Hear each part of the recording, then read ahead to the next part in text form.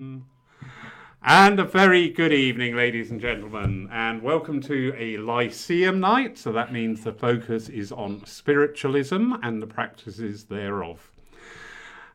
I don't quite know how to introduce these two gentlemen because I've got a feeling it's going to be a very, very lively night, full of fun. But I've got two wonderful gentlemen I've had great pleasure of seeing work and attending workshops with as well. So starting with, I don't know which one to introduce first.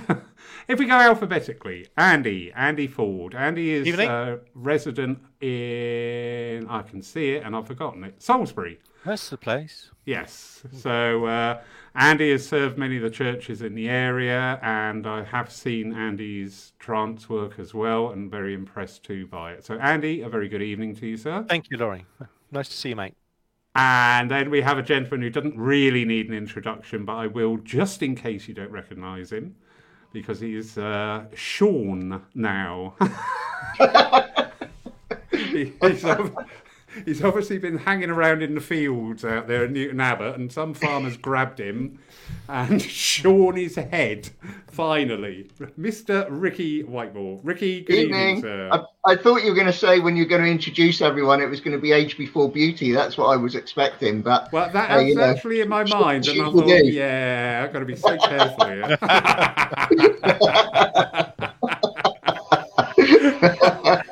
Yeah, I just when my eyes go like that, that means Lawrence's brain is going about 50 to the dozen, thinking, what are the implications of what you're about to say? You could do it by hair mass. Yeah. Well, if we'd done it a couple of weeks ago, Ricky would have won hands down.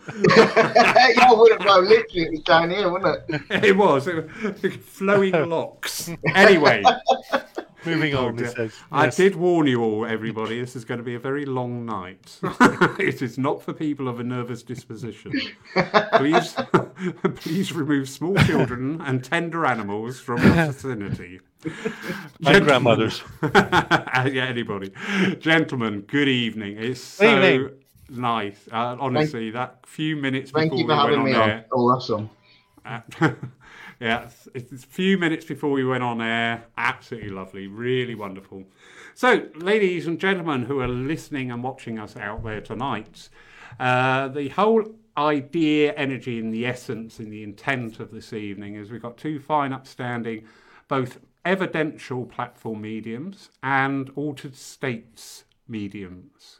So if you have any questions, if you've got any stumbling blocks, you've got any sticking points in your development for either of these two schools of mediumship, please bring them forward to tonight, because, you know, we are denied still access in real time to some of our great teachers and mentors. None of those were available tonight, so we've ended up with these two. But I don't mean that. I don't mean that. I respect. Yes, he does. He does. He does. Scraping the bottom of the cider barrel, we say down here. You know, we've gone through this time, and we are just slowly resurfacing now. And we've learned so much, and everybody has changed. This is one thing that I'm very, very aware of. Everybody has changed. You know, we keep saying get back to normal, but we can't, because we're not that person. We can't jump back 13, 14 months now to that person. We are the persons we are today. And I have noticed with the advent of the online side of spiritualism that trance has had this big resurgence of late, and also some really interesting ideas put forward and premises I'll be honest, I'd never heard of before, as in spiritual assessments via trance mediumship. Now, I find that fascinating because it really does link into the difference that I'm feeling, and I've seen displayed by other platform mediums, that some of the communications coming through now that I'm seeing in the churches and centres have that essence of evidence, but it very quickly progresses on to a spiritual guidance coming through for the sitter. And I think that's amazing. and actually not surprising when you think of it logically, because spirit are here to help us, and they are working in this new way. So, gents, what's your thoughts on there? You fight it out for who speaks first. I'd say Age Before Beauty and go for Ricky, but there you go. No, it seems I've got. Since I started, I'll say something then with Ricky. Obviously, a Hannah. I mean, the fact to me, I love spiritual assessments because not only can they be done in trance, they can be done obviously doing the mediumistic side, through that side, but through trance, they will not only touch on what I call the aspects of your spirituality, your pathway, but it may be aspects of your life as well that may need some form of help or guidance. And sometimes this is not only just influenced by the guides that will come through, it could be a member of the family. So if somebody's dad was the one that they went to when they were looking for guidance, then dad is likely to step forward, and dad is then likely to help and guide as well, with the additional support, obviously, of the spirit world. So, I think the fact is it's important at the moment that people, especially in this weird time, are getting what they need, really. So, Ricky, would you add to that, mate? Yeah, I sort of I agree with that. I agree with what Andy says. Actually, I've got it on my website actually that I do sit-ins in trance if that's what people want. I find that going back in the day, we've got round this way we've got a medium called Brenda Sawyer, and she's now 90, 91, 92. She'll still work the platform. She's got the most amazing wealth of knowledge. Her husband Tom was I'm going to say psychic artist, but spirit artist, etc. And from a sort of, ever since I first started seeing her about 30 years ago, when she was in our church and she did the philosophy on a Sunday, her whole demeanor changed. She would stand up. Because she's only about 5 foot. She would actually grow in height a little bit, and her eyes they would just glaze over, and it was almost like her eyes were black. So you could tell straight away she was being controlled. And whilst it's not trance, in a way it's a light form of trance. And the philosophy that came out was absolutely wonderful. It really was. Some of the stuff she came out with really sort of thought-provoking, and in a way challenged everything, our thoughts on what the spirit world might be like, and the reason why we're alive on this planet and we've got this fascination with the spirit world. So it was really sort of exciting times back then seeing her. And not only that, but all the other mediums that were like her, of her sort of generations, would also do a similar thing. Then when we move forward to sort of the modern times, we sort of see I don't want to say a lack in quality, but certainly not a depth to the mediumship on both a mental or a physical level. That depth doesn't seem to be there as much now. And that's not a criticism of anyone or anything in particular. It's probably more down to the teaching. But I think we need to go back in a way and look at these mediums that we had in the past that really inspired us for whatever reason, to learn from them and really bring their depth of knowledge forward. Because one thing they seem to have then is a depth of knowledge of mediumship and a deeper connection, I feel, with their guides and helpers. And if we can do that, then I feel we're going to raise all our own standards, because we're never, doesn't matter how good we think we are, there's always room for improvement, and raise our own standards to then be able to help other people. Because at the end of the day, it's not about the medium, it is about that sitter and the reason why they come to a church, to a centre, for a reading or whatever.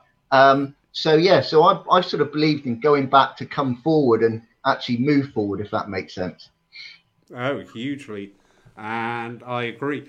It still amazes me that we are more aware now of this link that we all have with everybody, because of all these same thoughts that keep rolling across this world.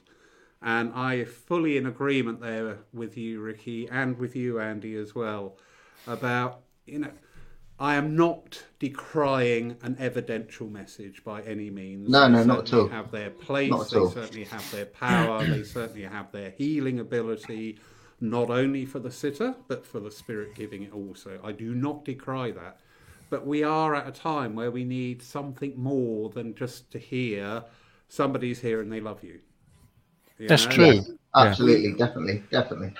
I keep saying this, and I am not ashamed to say it. In 2019, I was seriously looking at my involvement with spiritualism, because it was what I had deemed and called, we were on the message go round. Everywhere, every night, every way, demonstration of mediumship, and with very, very little else. There were very little teachings, there were very little philosophy, there was very little underpinning knowledge. And it did, to me, and I'm entitled to my opinion, and I'm going to stick to it, so there.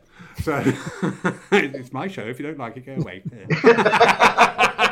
I don't mean that, Joe. It's the energy of these two, I'm going to blame them. But yeah, I do have a passion for philosophy. I absolutely adore philosophy. I have books from 1876 to 2012 on the subject of philosophy, and I love them all. And we had an amazing evening with Ewan Irvin from the Arthur Conan Doyle Centre, talking about the power of philosophy. Not only was that demonstrated in the talk and the content of the talk, but the whole night just meshed together in this so subtle way, but it worked as a very, very powerful evening. And to me, we are all in need. Everybody is in need. We're all coming out again like rabbits under the burrow, blinking our eyes in the daylight once more. And we're in need of guidance. We're in need of help. We're in need of assistance. Yes, that truth that life goes on, or life does not stop. It may change, but it never stops, is so beautiful. As a first step, once you acknowledge that, once you get that cinching piece of evidence from a medium that is going to give you details or descriptions of somebody who you thought lost to you but are still existing, still living in an altered state, what does that mean to you? Because that's a process we're all going to go through. And this is what spirit, in my book, my understanding, that spirit saying, there's carrot and here you go, here's a bit of truth, and what are you going to do with it? And we did develop this preponderancy of just sitting back and waiting for the spirit world to startle us with even more evidence about somebody who passed over. And then next week, we'd want even better evidence that they pass over. And then the week after, they want even better still evidence of what they pass over. But the underlying message, the underlying truth, the underlying value to us as spirits here in this physical world was getting marred and lost in a lot of cases. It was just all about the message. So, yeah, no surprise to me that at this time, one of the branches of mediumship, which comes in many, many guises, is trance, because you're getting that pure communication. You are getting that truth from one of the schools of thoughts in spirit to help us live this life, to walk this path gently. I think the other thing, my soapbox now. Right, I would say the other thing. I would say that's it. We've got to go now. We've run out of time, have we? But I know you wouldn't expect me to be anything else to you, would you? Really, But the other thing is, mate. The other thing is, I'm going to say within the old states, and I know this also occurs when people are doing the other style of sittings as well. That the beauty of it, not only is the advice coming, but the sitter is now feeling the presence themselves of the loved one, and it's almost like it's making it so much more heartfelt. It really is touching their soul, their own spirit, with that feeling as well as what is being said. Yeah, that's very true. And actually, getting back to talking about developing mediums as well. And again, this is no respect to anyone out there that teaches mediumship. But I will say to any developing medium, forget about developing for clairvoyance. Forget about it. Sit for trance. Develop for trance. Sit in the energy. Keep sitting in the energy. All I ever did for years was I sat in the energy. And then one day, I'd never given a message before. And then one day, the medium didn't turn up. And I walked into the church. And the president of the church at the time said to me, right, medium hasn't turned up. Get up and do your demonstration. And because I was in like ripped jeans, scruffy old T-shirt, you know, I had short hair then, but it was all like that. and I got up. Vicky. Yeah. The normal. Yeah, exactly. But I got up and I did it. And, you know, and if you develop yourself as a trance medium, or just by sitting in that wonderful energy, the spirit world, and let your guides and your inspirers lead you in the direction that you're meant to go in, rather than being told by someone, you're going to be a medium, you're going to be a healer, you're going to be this, you're going to be that. You know, let your guides teach you. And then you will, then if you just want to be a platform mental medium, and that's fine. But you'll have a real depth to it because you've learned by sitting in the energy. Very true. And the philosophy will come with it. Will just come with it. You don't know where but it just comes with it. So you've already got that armory in your or that tool, the tools in your toolbox, really. Yeah. No, very true. Mary Dixie points out here, and it tags in very nicely with what you just said. Not everyone is suitable for trance, and that is very true. Yeah. Not everyone is suitable to be an evidential medium. Not everyone is suitable to be a healer of one disposition, but they may be an excellent healer in another regard. But this is it. We need to find out, instead of going to workshops and things thinking, oh, I want to be this, I want to be that. Actually find out for yourself what you can be. I believe that Gordon Higginson, when he used to do his demonstrations, one of the things he used to say is he would go to somebody, he would say, oh, the spirit world are telling me they have an interest in you. Now go and find out why. Yeah. You know. Yeah, absolutely. And the other thing is, you're right. Not everyone is right for trance mediumship, but everyone can sit in the energy. Everyone can prepare for trance, even if it's not on their journey, not on their life path to do it. You can prepare for it, and that will still improve your mental mediumship a lot more than if you're looking at photographs and getting messages from that, or doing flower readings, which is all wonderful, don't get me wrong, it's all great fun and psychometry and all that sort of thing. But sitting in the energy of the spirit world will prepare you for everything. It will give a depth to your mediumship, and it'll also give a depth to your philosophy as well. And while you're sitting, quite right with what Ricky says, when you're sitting, not only, sitting in your power to get to understand you as well, because that's very important, to understand you and your own energy, your own spirit, but actually getting to a stage where you invite the guides into that energy and you talk to them. Yeah. You sit down and have a cup of coffee, a spiritual cup of coffee with them, and have a little natter, and as Ricky said, get the guidance from them. What is that? How can I work with you? What do you suggest? What do I want? What do you want? That sort of thing. Yeah, absolutely. And don't forget that your guides know what's best for you. And more importantly, because you've got this pre-contract agreement before you come to the earth plane, your guides and your gatekeeper know exactly what you're capable of and exactly how far you can take it. And I bet you that they will know that you can probably take your mediumship onto a lot bigger or higher level than you actually think you can do. Because at the end of the day, they've got faith in us. That's why all the Laurie's guides are now bald. Are you one of his guides, Andy? I am, you notice. Yeah, that's right. Yeah, because from here, that's what he does. From where I am. Yeah, that's what he does. So you must be his higher self. If I am. Yeah. He never listens. I know. I always said I know when it's going to be my time to go back home because all my guides will be busy reincarnating. Going, quick, get out of here! He's coming. A word you use there, and it is a word that I've been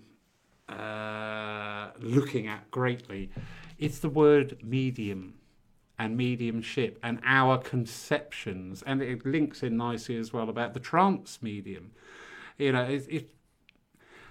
People will be saying, oh, well, I can't do trance, because maybe their preconception is that somebody is going to sit there and go into that altered state and will be talking in a totally different voice.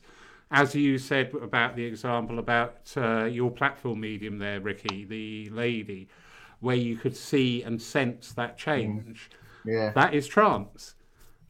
But to me, sometimes when you're talking with somebody and just the conversation flows and you just keep finding the right words to say, yeah, and you're carrying on, to me, that is trance. Well, you've got to remember, all mediumship is a level of altered states. Yeah.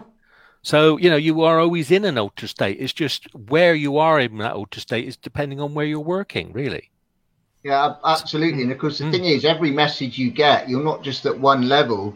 Every message you give, if you're on the platform, you're working through many different levels, right down from the psychic, right up to the spiritual, and many levels within that level. So, so it's not a constant. It's not a constant. It's it's always flowing. It's a fluid, but you're always going through many different levels all the time, from message to message as well. Yeah, and I think as we are again emerging and re-emerging here, I think I always don't like doing what I call going back to 1.0 with things, going back to the absolute baseline, because it's really good.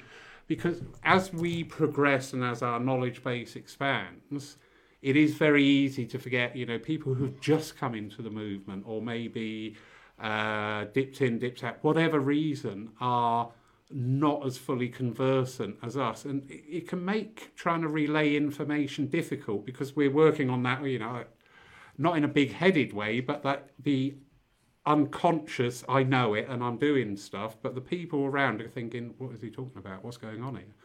So this is why, as I say, this word mediumship, I do try and correct myself now. When I say about mediumship, I talk about evidential mediums or healing mediums or trance medium, to try and do away with that generic term of medium, because in the great public eye, if you say the word medium, immediately you conjure up this image of somebody stood on a platform saying, I've got your mother here. But it's not, it's so much more. I just want to say, reply to that just quickly, sorry. So today, my daughter, saw my daughter with three of her friends, and they're sort of all fascinated in it. And one of them said, well, about the medium, what is the medium? And I said, well, personally with me, I'm not a medium. The medium is my soul, my spirit within. So when I work, I actually move into that energy and I allow the medium to take over, because if I didn't do that, I don't think I'd be able to do it, because if I win a prize in a draw, in a raffle, I quite often deny that I've won it, because I don't want to get up in front of half a dozen people to get me prize. Yeah. And it actually, if you want to be pedantic, and I have been accused of this quite often. So never. I know. Who'd have thought, eh? Anyway, moving on. The actual word medium actually is the interface between two substances or states of being. But as I say, within our movement, and for people coming into our movement and people who are on the outside investigating our movement, this word medium conjures up this fixed sort of image. And the one issue with that is if what they see does not translate to that image they've already created, the expectation is not met, and this is where the frustrations come in. We do have a question. Oh. And talk about peer pressure. Good evening, Jack, and good evening. Good evening, Tim. So, Andy. Hello, Tim. Andy, you are in the spotlight from the lovely Oh, yeah, am I Tim really? Allen. So he's saying, can I ask Andy a question, please? And in your opinion, what is the measure of quality? Right. It's written chance after I think he means trance. I think it's mostly one of these texty things, you know what I mean, where they change it. Good old spell checker. It really does do things. Yes. See, yeah. Good job. I'm psychic. I understand these things. I'm going to say, if we take on, I mean, if we take each one, then, you know, if you're talking about the measure of quality, then I think to start off with, I always say that the quality is definitely there to start off with when everybody can feel the presence of the spirit world. That's where it's got to start, because it's almost like, you know, the spirit world is so close with us all that actually, you know, everybody, and especially whoever the sitter is or the recipient, can actually feel the presence of that person there. The other thing is then when you move on, if you're talking about trance, then actually I think, again, that when you've got the aspect of trance coming through, and it comes through in a way, as you were saying earlier, that what is being given is understood and is needed by the recipient, then that is the intelligence of the spirit world. Because they're not talking about something random, they're talking about something that means something to that person. And again, the same goes for when you've got the evidential, that when the actual person comes through, whether it's, you know, it's dad, whoever, then actually, you know, we've also got to be open to that. Actually, the evidence these days is going to be different, because you've got mums or grandmothers over there with piercings and, you know, love of their Apple phones and things like that. So the medium has got to be open to a new way of evidence that's coming, that actually then, I think, within the evidential, then leads into a beautiful story that the actual spirit want to tell, that may have memories, it may have things that touch the person's soul. But this then also, all of it leads into a message that is definitely something that is what they say, what they need. Sometimes not always what they want, but it's always uplifting. They are never left down or anything like that. They always left with that upliftment and feeling of support.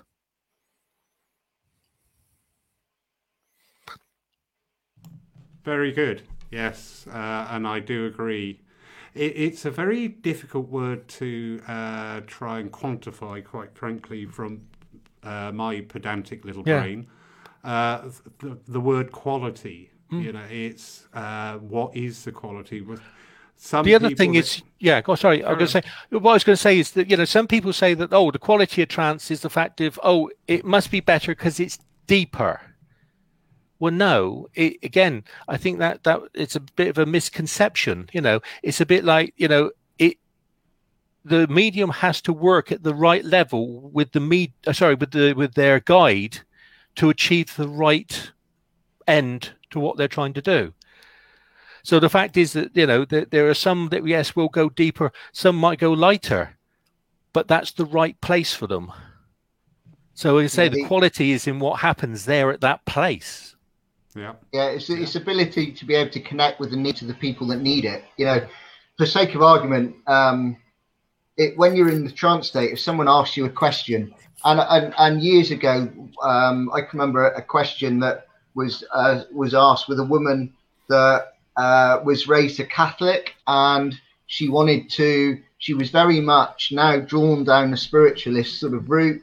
That was her core belief, but in her mind, she could never get that peace because of her upbringing to go down the pathway that she wanted to go down. Her upbringing kept telling her, no, spiritualism is wrong, it's the devil's work, it's all that sort of thing, you shouldn't be able to do it. And in that case, it would be the ability to be able to give her the answer that she needs so that she can bring that peace into her life to be able to move forward.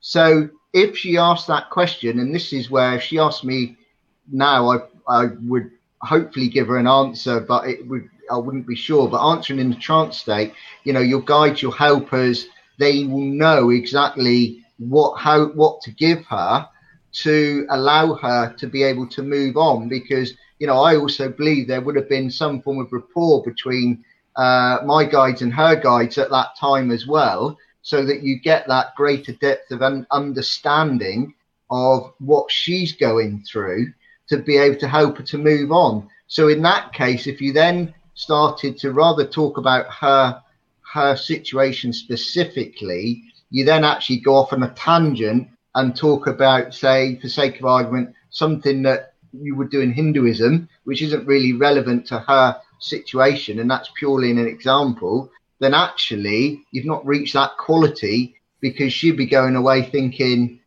well, actually, I'm none the wiser. In fact, actually, I might be worse than what I was before I asked the question. So I think it's the ability to be able to meet the needs of those that need it.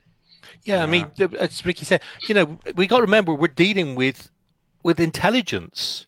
That's what we're.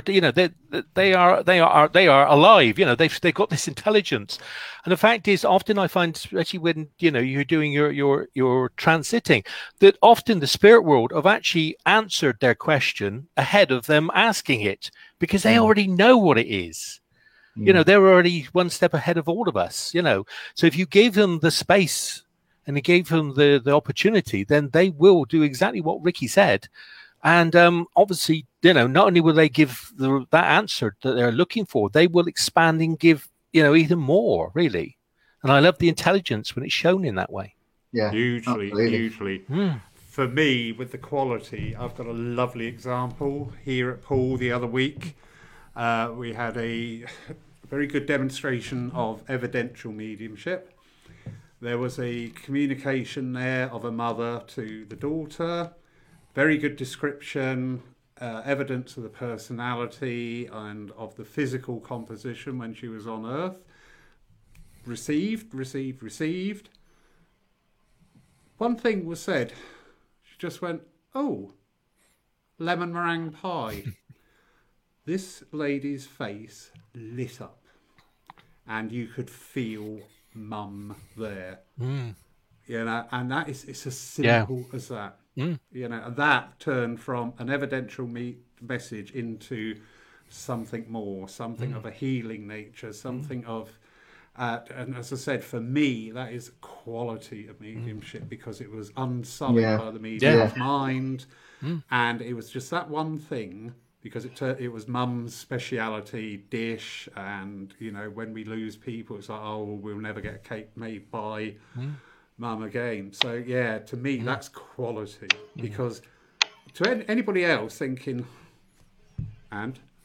but to that one person, that meant the world, absolute world. Yeah, my mother once said that she was on the platform once, and she had to come to this woman, and she said to this woman, "I've got your father here, and your father, all I've got for you is a colour blue."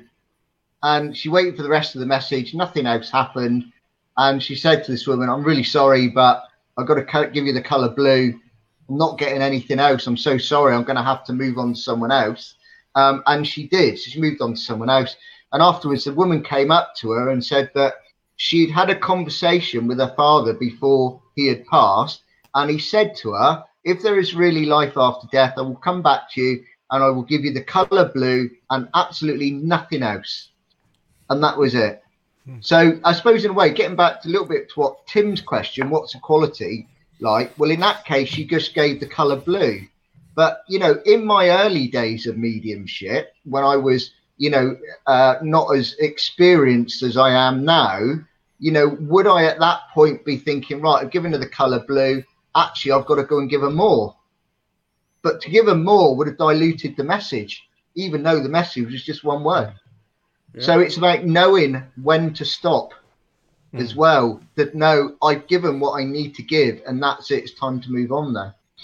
Yeah. I think it's aspects in that I think you've mentioned the teaching before. It's the way that people are taught as well, because actually it's you've got this color blue in this in this energy of evidence, and when you look at it and interrogate it, you go, well, actually, there's nothing else in here. That's all I've got.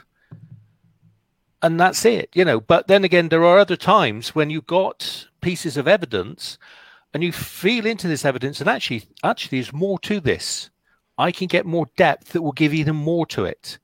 And it's actually getting people that are doing this to actually start to understand the energy aspect, to understand almost the manipulation of that, to actually have a good route round, to be nosy, to go for that depth, to look for the additional sort of little gems that will be within it that you can bring out for the person, Very much so. Lovely comment here from Phil Shaw. Having been mentored by Gordon Higginson, Ursula Roberts, and taught trance with Ivy Northridge, he's passionate about teaching traditional values and discipline so that we can use the power developed through trance in evidential mediumship.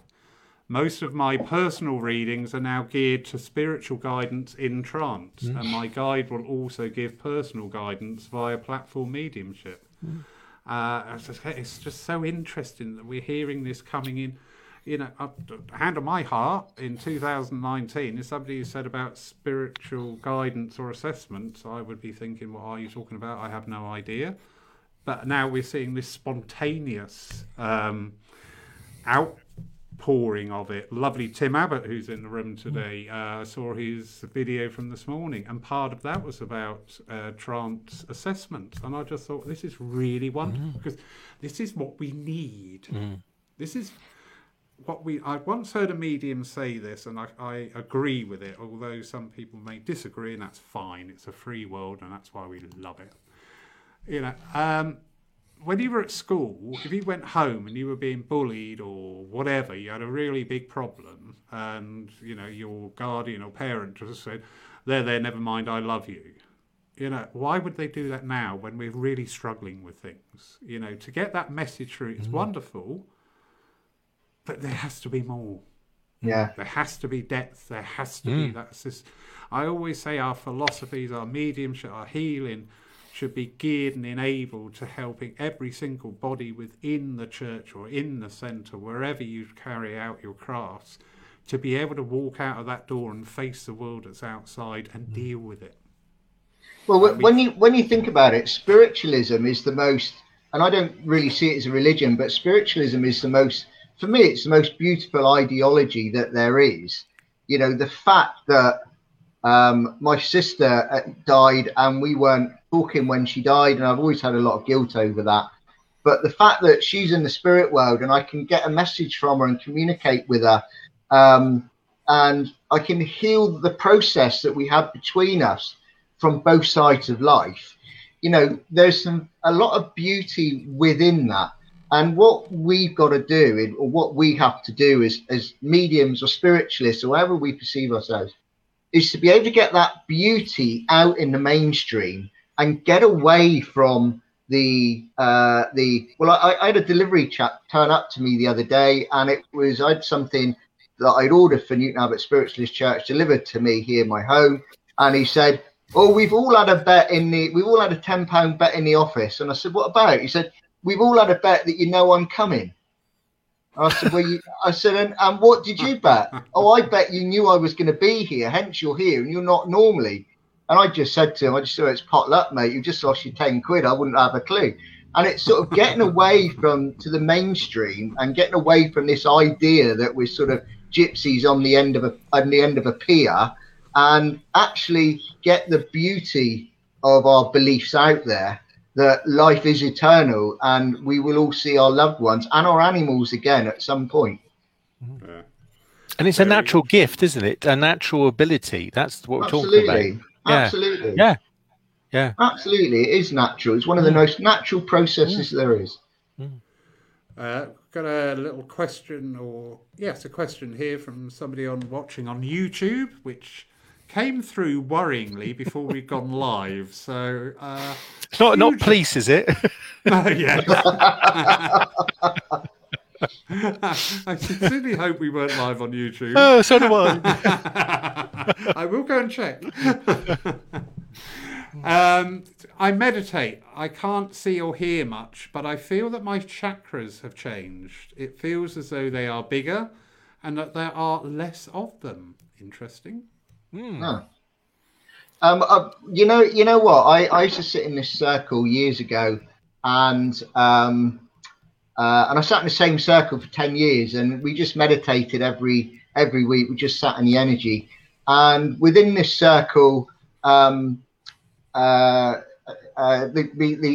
teacher or my circle leader would go to the chap next to me, and he would be swimming with dolphins, and then he would come to the woman next to me, and she would be climbing mountains, and then the next one would be talking to Cleopatra, and then the next one was Cleopatra. And, you know, we went all around like that. And then he would come to me and he would say, what did you get then? I went, well, nothing. He said, you must got any? No, I got absolutely nothing. Literally, I fell asleep and that was it. Nothing. And it went on like this for about 3 years. And I was listening to everyone else thinking to myself, well, they're getting all this wonderful stuff. Why am I not getting anything? And anyway, then it got to a point where I started making it up. And he looked at me and he accepted it for a few weeks and he went on, but he knew. And in the end, he came to me and he asked me a question and I, gave an answer and he said, rubbish. He said, for the last 3 weeks, you have told me the biggest load of rubbish I've ever heard in my life. He said, I might well have been in a Disney film. Now tell me, what have you had for the last 3 weeks? I went, nothing. But the point I'm trying to make is that, first of all, never worry about what anyone else gets if you're sitting in circle. It's completely irrelevant. Spirit will work with you in a way that they will work in. So now I know that with me at that time, they were always working on my subconscious. I might not have visually seen anything, but I certainly felt emotions within that time. Sometimes I would be angry. Sometimes I would come back and I'd be quite lightheaded. Every time it could quite be a different emotion as I was sitting within that energy. But while you're in there, you get perceptions of what might be happening while you're actually sat within that energy. So you say you feel that your chakras has changed. Now, first of all, I would say keep it simple. Everything with this is simple. Try not to complicate it. I've heard mediums say, in fact, someone said the other day, some woman was getting a problem with her house and someone said, you've got to open and close your chakras and then the problem will go away. I mean, honestly, what a load of rubbish. But first of all, keep it very, very simple and realize that what's happening within there is that you yourself, you might not feel like you're getting anything, but you're getting so much on the subconscious that you don't know about, and that you're developing, you're learning and you're growing. And you've just at that time, you've just got to go with it. But just remember that your guides and your helpers are just a mere thought away. And if you're worried about things like this, keep sending out the thoughts, keep asking them. You will get the answers back. You might get the answers back in a way that you're not going to expect, but keep asking because you're always in control there with it all. So I just go with it, just accept it for what it is, appreciate it for what it is, and just trust that your team, your spirit team, are doing what's best for you. Because when I look back now, actually thinking about it, if I had to mentally focus on stuff while I was in that meditation, I probably never would have stayed in that circle for as many years as I did. And it was 10 years that I was in there, all in all. So they worked with me in a way that was best for me, to get the most out of me, knowing that I'm quite limited in what I can do. Hope that makes sense anyway. Yeah, it does. Thank you very much. It's funny, isn't it? Some of these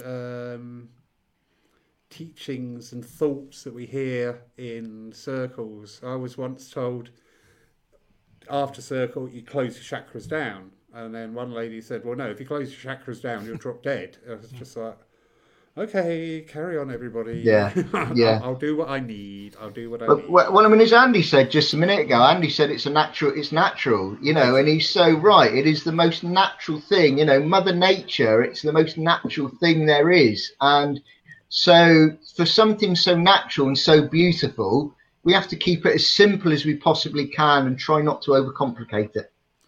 That's why our three do it all well. You don't get any simpler than us, mate. You really don't. No, you really don't. You got ooh-ar, and poor blimey. That's right, yeah. The answer lies in the soil, But it is true. Right. I think the fact is, I think, if there are things, as Ricky said, that you want to know or accept, then put the intent out there. Then have no expectations. You can go in and sit and allow it to unfold in whatever way. And Ricky's quite right. The answers may not come at that stage. They may come when you're least expecting it from something. You read something that somebody says, it jumps out at you, but the answer will be brought to you. But again, it'll be back to the answer you need, not possibly the one you want. What you want, yeah, and that's a problem. Yeah. And again, we bring in that word expectation. Yes. Because I think sometimes the initiate will have too great an expectations. And, we have this in our normal, everyday physical life. You go out for a meal and it wasn't as good as you thought it was going to be. So you come away and you're not going to say much good about that restaurant or whatever, because it hasn't made that level of our expectations. And quite often we see it when working in these esoteric fields. I'm going to sit in circle and next week I'm going to be out there and doing what he does on the platform, blah, blah, blah. And it doesn't transpire. So then it's rubbish, it's not working, or the circle leader doesn't know what they're talking about. And it's sort of like, actually, just try another point of view. But that's the trouble. That's the world we live in, isn't it? Is the instantaneous world, You add water and then you're an instant medium, and people don't want to actually put the effort and the years into it, It is a journey. Huge. Yes. Yeah. You know what? Our mediumship development group starts up in a few weeks' time. And good to hear, Ricky. And I said to, it's not me teaching it, it's Arisha, the vice president. She's a wonderful medium herself. And a great baker. She's a fab baker. And I just went on there and I wrote this message.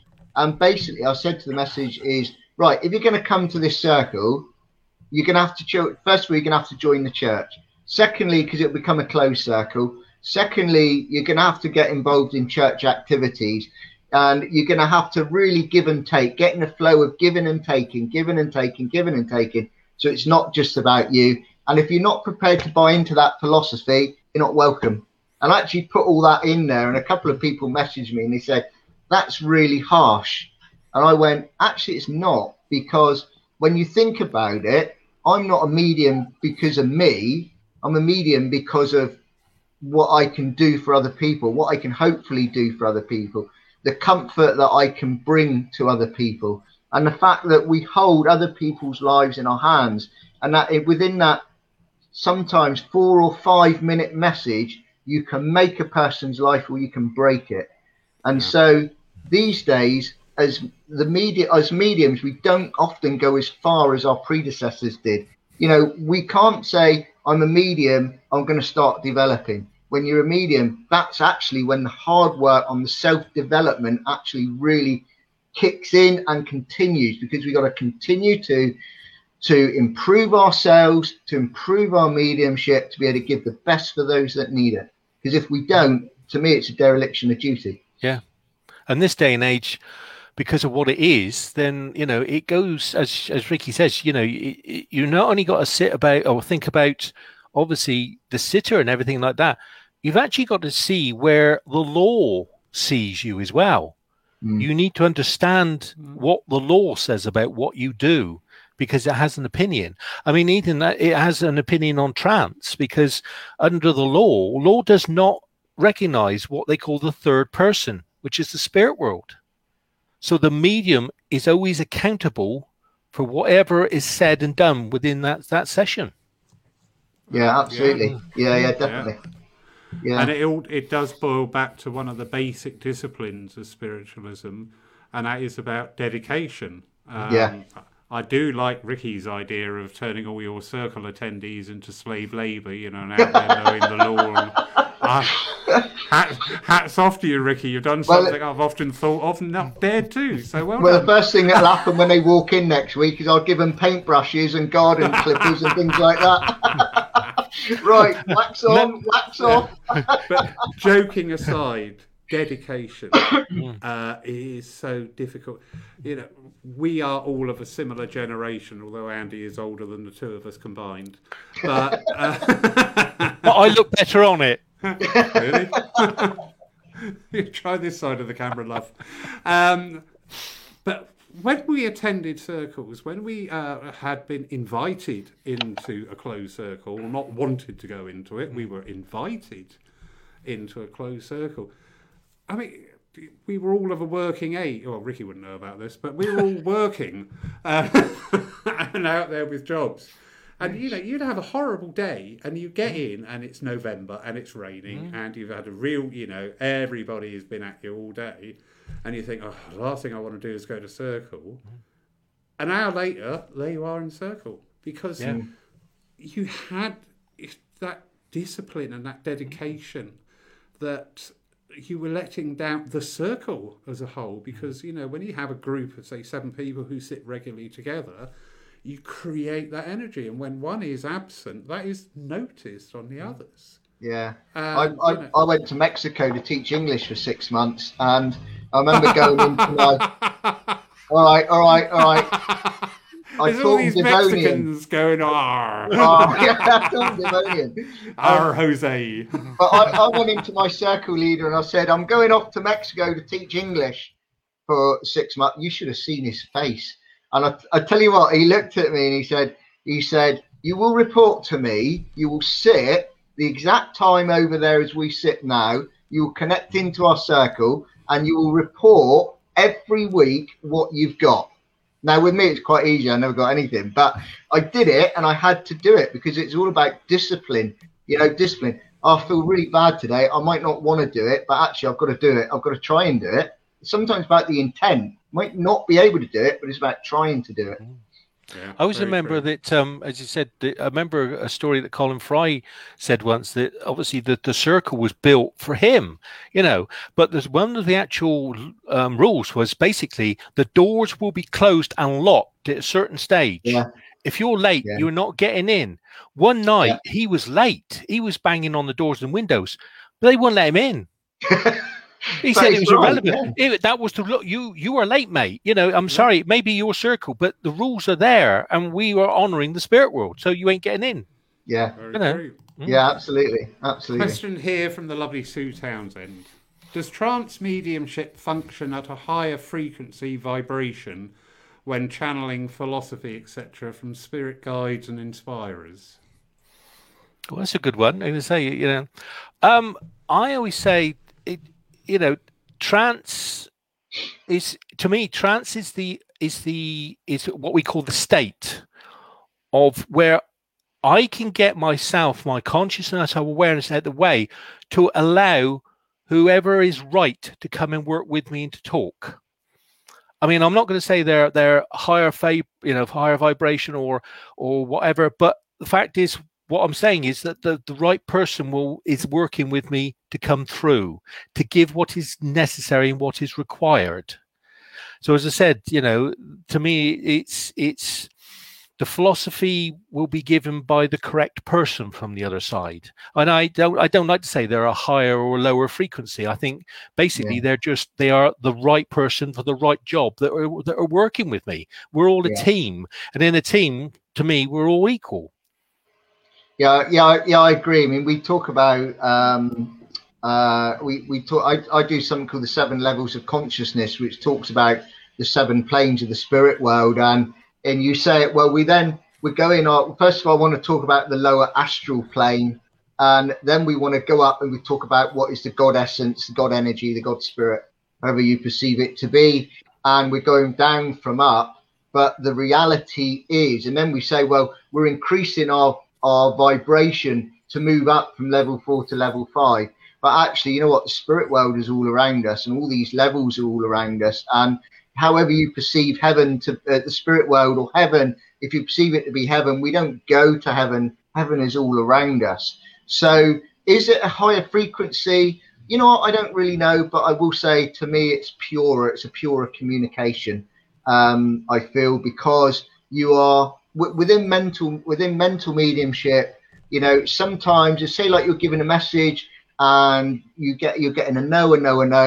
You know, sometimes your mental mind will kick in and kick in, and you're then trying to battle your mental mind to be able to then get back to the mediumistic part of you to allow you to give you that message. Whereas when you've got trance, you haven't got that sort of thing that will, in a way, knock your confidence. So to me, it's a sort of a purer way of communicating, if that makes sense. I hope I've described that right. I mean, there are levels, I mean, within science, of the vibrations that we go through that eventually get us to sleep. And mediumship and trance are within that vibrational field as you move through it, as you go to sleep. So again, the vibration, the frequency, if we call it frequency, then the frequency of us does change. If it goes to a different, whether you call it higher, doesn't mean it's better. It just means you're moving to that right vibration to do that piece of work that the spirit world want you to do at that level. Yeah, absolutely. Yeah, definitely. Yeah, I agree. And I think, again, we are coming a little bit back into that field about expectations, because we as physical beings think the higher the better. You know, we have been brought up in a culture of heaven and not heaven. Yeah. You know, so we've always got this mental discipline. I think one of the best descriptions I ever heard was a wonderful mentor of mine, Molly Clay, and she was doing a trance demonstration, and somebody had asked her inspirer about the different levels in spirit, and his response, and it always stuck in my mind because it made perfect sense. He said, you know, you as material beings, you need to see like floor 1, floor 2, floor 3, floor 4. And he said, and you conceive that each floor you go up, you are getting higher and better and closer to the source. He said, but I stand here and I look around and all I see is beauty. The fella stood next to me only sees despair and misery, but we are on the same level. Yeah, amazing. Yeah. Oh, I get that. I really get that. It's about different levels of that cider barrel again, isn't it? I think. And how much you've drunk of it, I think.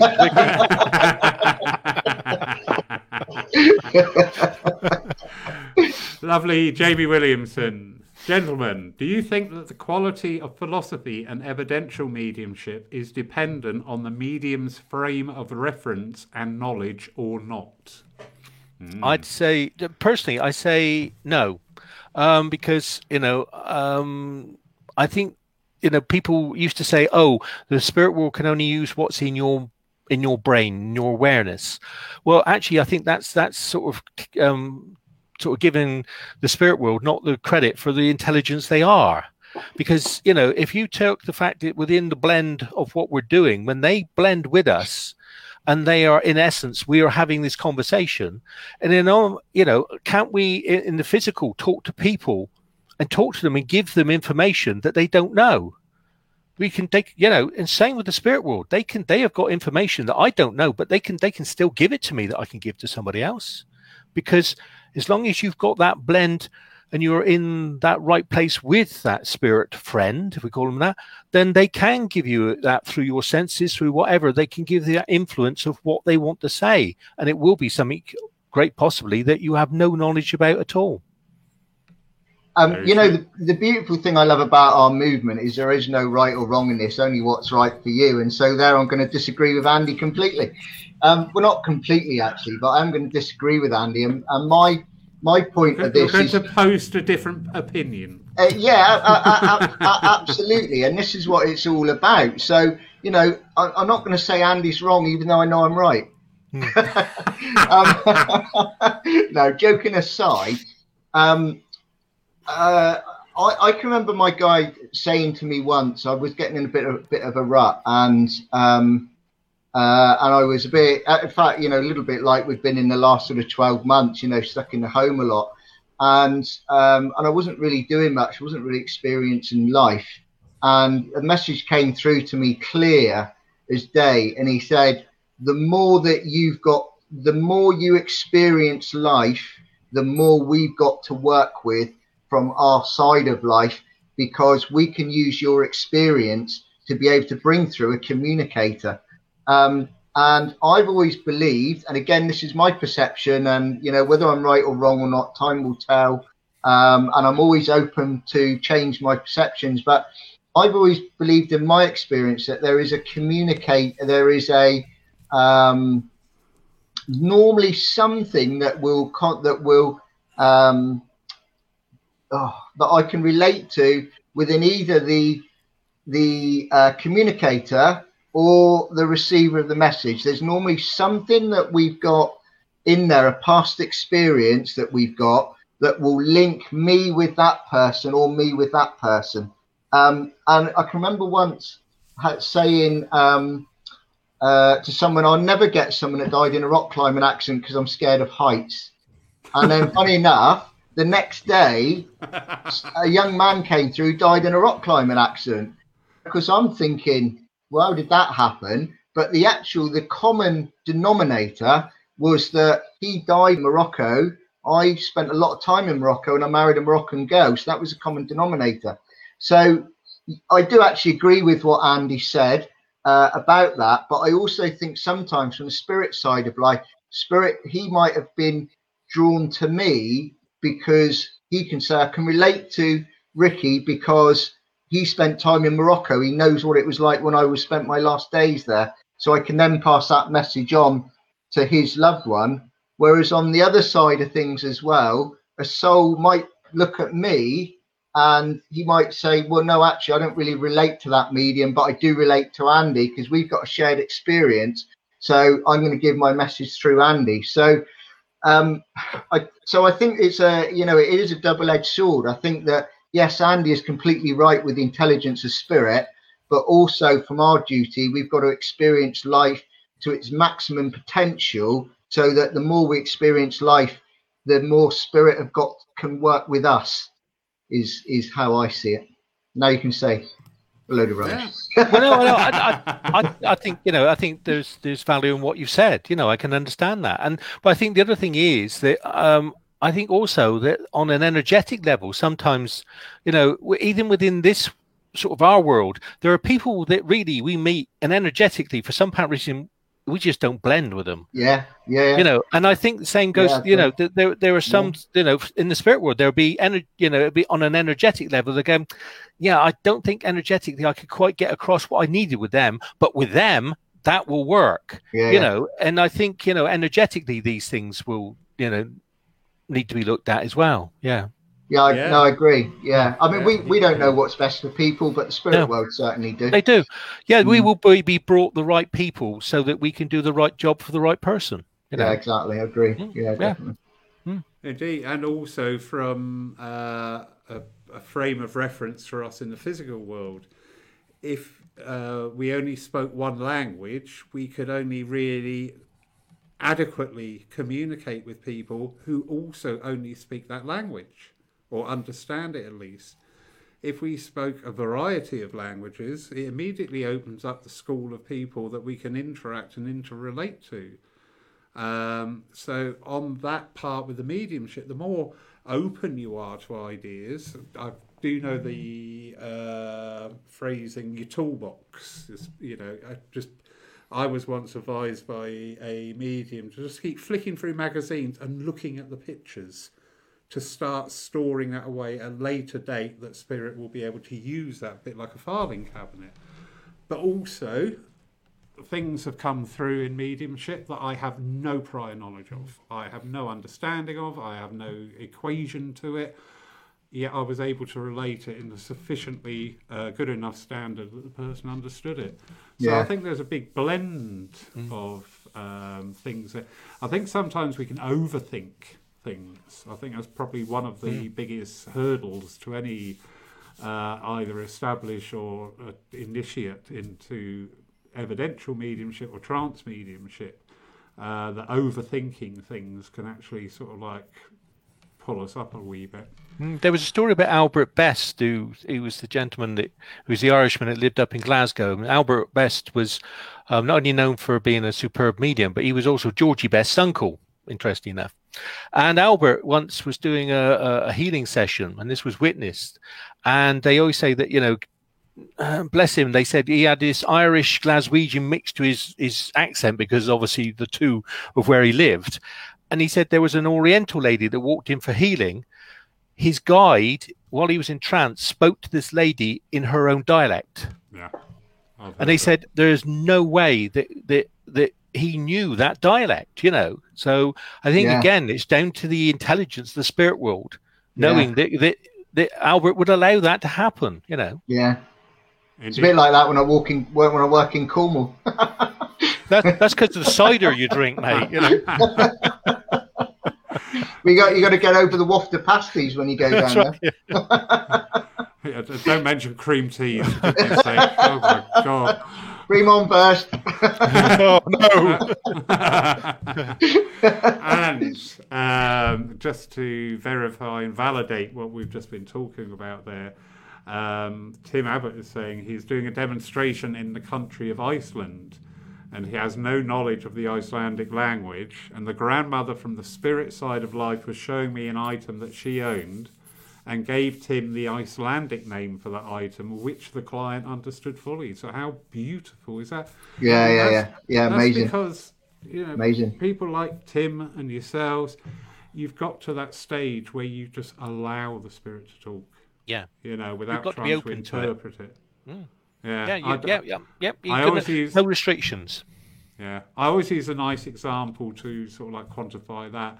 Is if spirit held up a fish here, you know, Ricky might say a cod, Andy might say a salmon, you know, but at the end of the day, it's fish.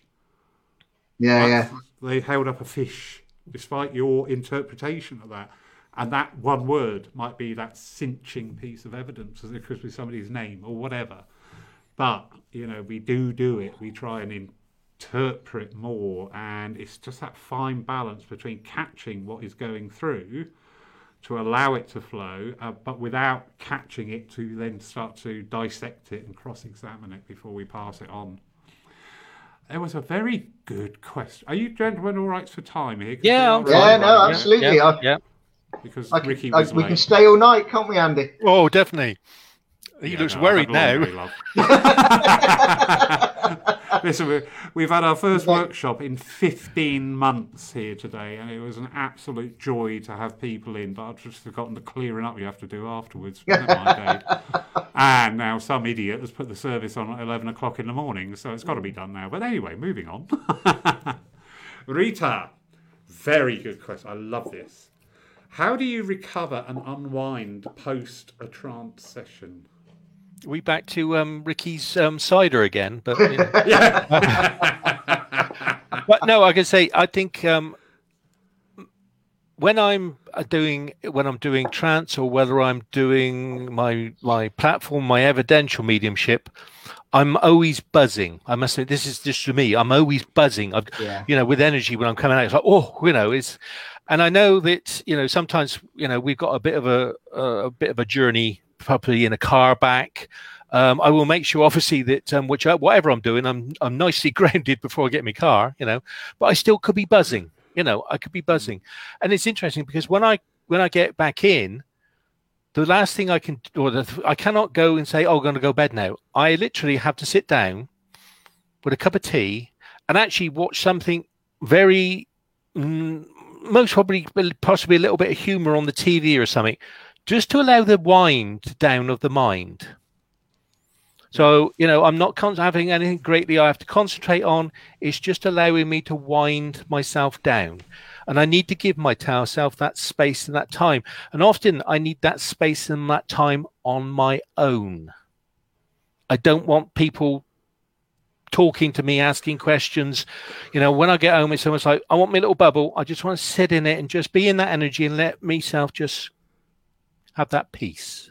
Yeah. There was a time for me after I'd done a trance den that I'd be absolutely buzzing. I'd have to go nightclubbing, literally because of that energy. But then one day a few years ago, I was doing a platform den up in Taunton. And I wasn't feeling very well. I was starting to come down with a cold, but I went up and did it, etc. And then the next day, I was doing a dem. I think I was over in Dorset Way, and I was feeling even worse by that point. And so I went there. I dosed up with the Beechams. I did the dem. I drove home, etc. I went to bed, and then the next day, I was doing a trance den down in Newquay.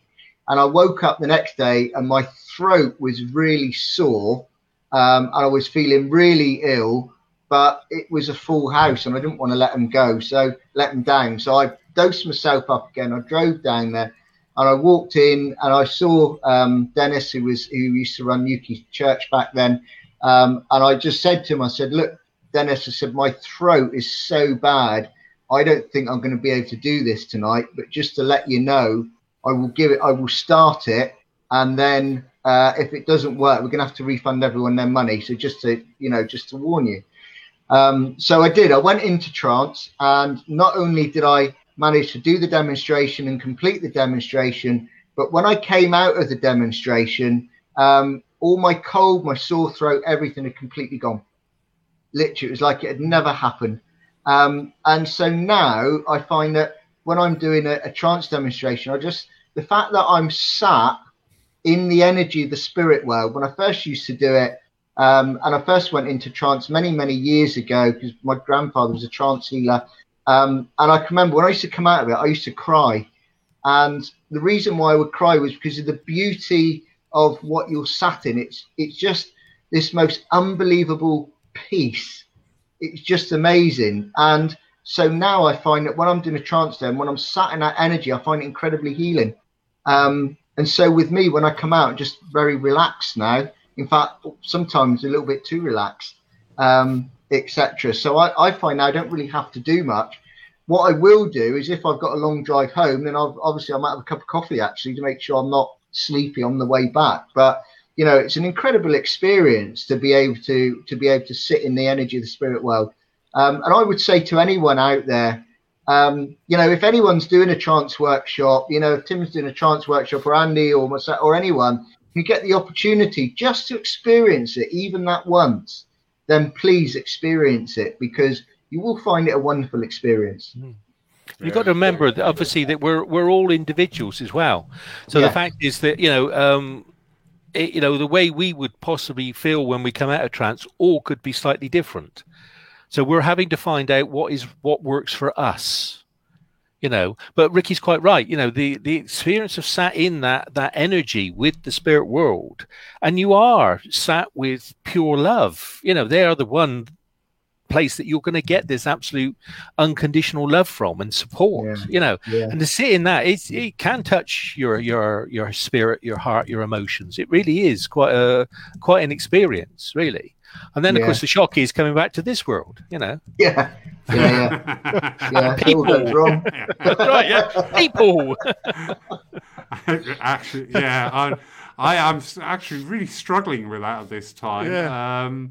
I've forgotten the luxury of the last 14 months of being able to put messages to one side from people and think, deal with that when I need to, or a comment, or is something a bit disparaging, just deleting it. And now actually I've got people in front of me and I've got to deal with it there and then, and I'm finding that really hard. Yeah. You're getting somebody in to exercise the people. Yeah. Be gone, people, be gone. A real life mute button, so I'm thinking of getting a taser. Yes. But anyway. Lovely comment here from Joan Thorne. I don't know if you know. Runs. Oh, I know Joan. Yeah. Yeah, she's an absolute sweetie. Runs High Spiritualist Church, and thank you, Joan, for sharing that. Bless your heart. Pleasure that we can be there and uplift you. Wonderful comments. Indeed, that's what it's all about. If we can touch one person whenever we're doing something, then we've made a difference. Legally, I think you need to rephrase that, though. Yeah, I was just thinking that. Actually, the last time the judge said to me, "Don't do it again." So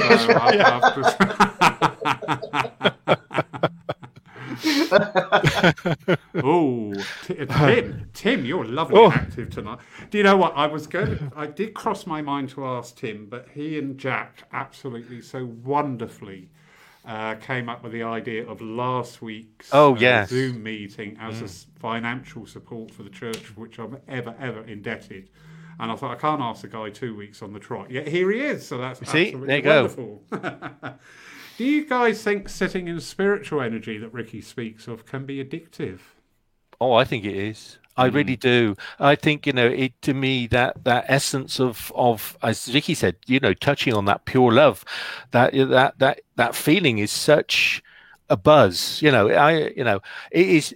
it is a pure drug. It really is. It gives you that high, and to me, the excitement of talking to people that are wide ranging, that that are still alive. They may not be in this dimension or whatever you want to call it, but you're still talking to people that have had experiences, that are still having experiences, that have had amazing lives.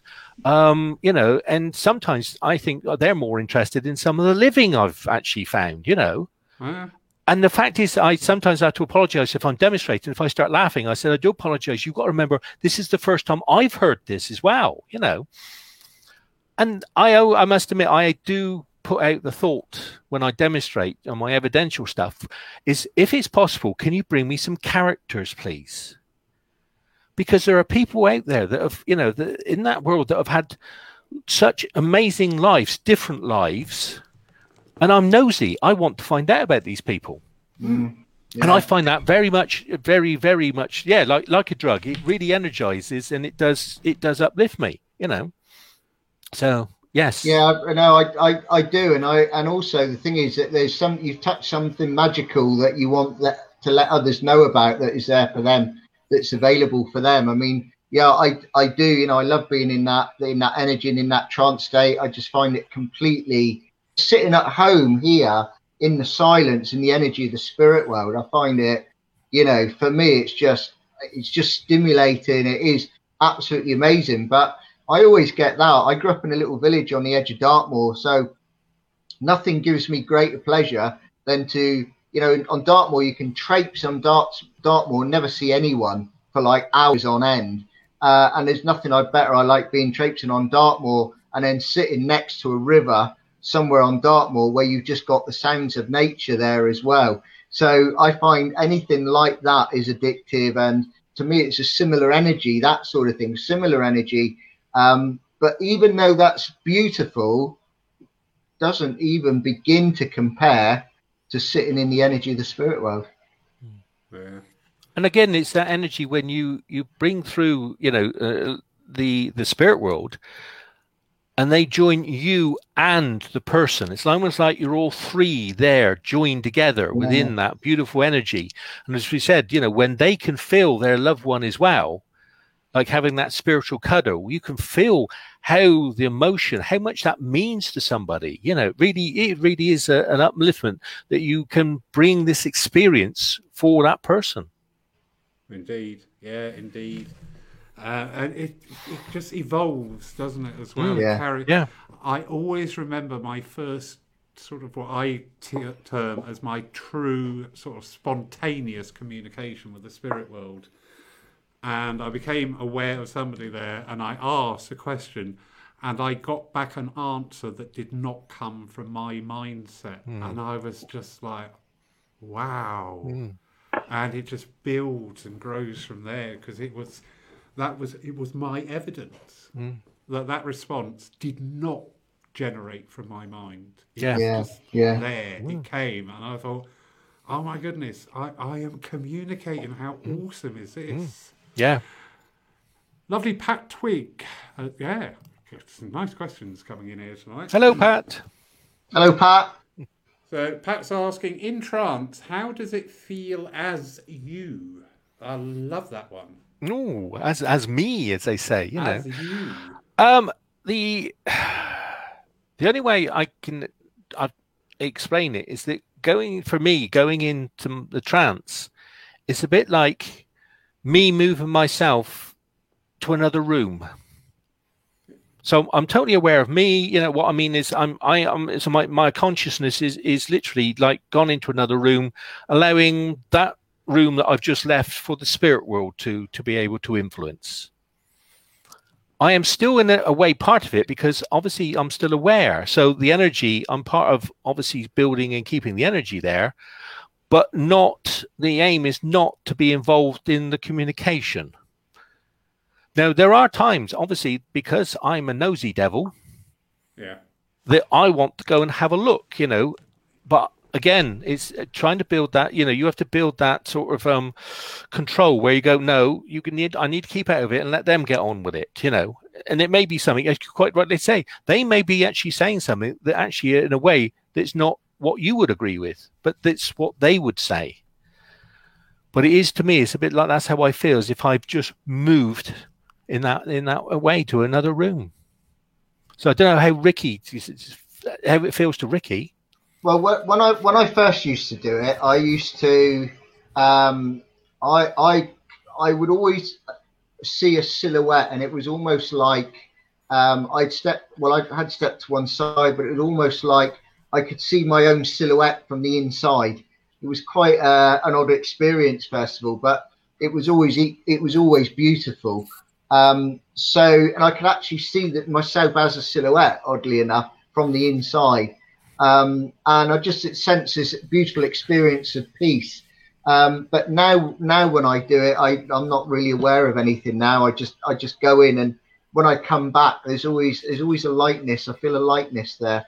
And I just feel, it's not, you have those experiences sometimes and you just feel sort of pleasantly happy.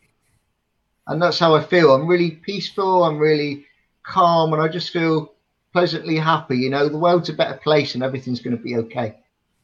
Yeah, but I will say one thing, and Tim has just asked something quite interesting, just looking down there, if I can bring it up, because this is a really valid point, and this is something that I was going to say. Then if we all agree it can be addictive, can you sit in the company of spirit too much? We still have a physical life. And absolutely, there is that expression, too much of a good thing. And I really do believe that. And there are some times when I'm working, because with me, I'm all or nothing. I'm either doing it, hours a day for weeks on end, or I'm not doing anything at all. And sometimes you're in it constantly because it is a responsibility. And sometimes think, do you know what? I just want to go down the pub, watch a football and have a beer.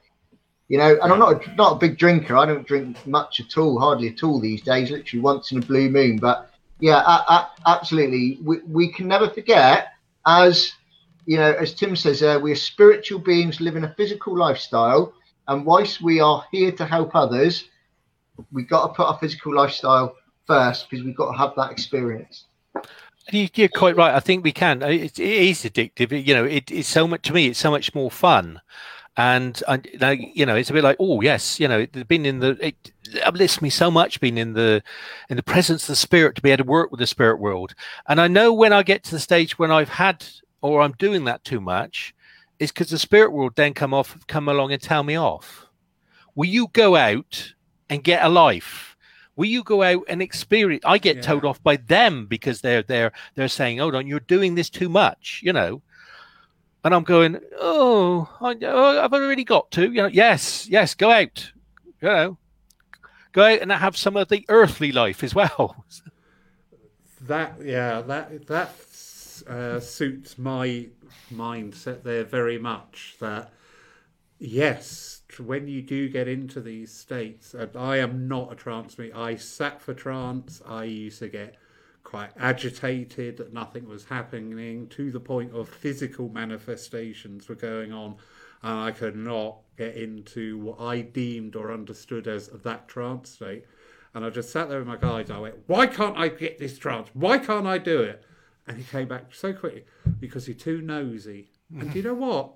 That actually took everything away, because I just thought, yeah, it's true. Because the minute I feel them coming in, I'm like, what are you doing? What's going on? But going back to the question there with Tim and what you've just said, again, we're going back on that premise that understanding and knowledge that spirit is intelligence. So they're not actually going to let you sit too long. No. Would be my understanding of that. They would take you to a point of saying, okay, enough for today. And we've all experienced it, haven't we, as mediums, and just thought, it's like spirits deserted me suddenly. They're not here. I can't feel them. I can't sense them. What's going on? Maybe that is yet another tool or a manifestation of this thing of saying, whoa, bring your vibrations. You need to be in the earth, not of the earth at this time. So yeah, we do need to bring that balance in. You're quite right. You know, we do need the balance between actually living in the physical world, however much we don't want to at times, and the spirit world. And we have lessons and experiences that we have to have in the physical world. Yeah. So, unfortunately, we got to go out and do those. And actually, it's those experiences that will actually improve our mediumship, because as we sort of discussed earlier, that every experience we go through gives us that opportunity to learn and to grow, and it gives us then more that the spirit can work with us with, because we've now got more experience of something. And the other thing as well is what I love about what we do is that sometimes as I say, I really believe we all learn from each other, and sometimes we meet someone and I find this always happens when I'm really low, when I'm fed up, when I'm going to give it all up. And then I meet someone that is so amazing and so wonderful, but so humble with it. And you just listen to their story and you think, how on earth have you managed to get through that? You are so amazing. And for me, that then rejuvenates me to be able to go and carry on. So I think that we can learn and rejuvenate from those that we are sat in front of as well at times, because I've met some amazing people through this, some people that have just left me like absolutely blown away by their strength and their courage and how they've managed to get through certain situations in their life, and yet here they are, they're still there, really.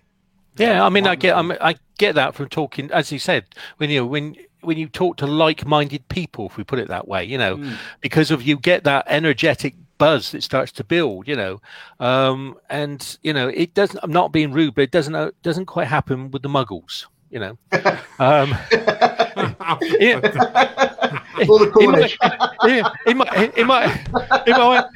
In my little Harry Potter world, I'm happy, you see, talking to these people.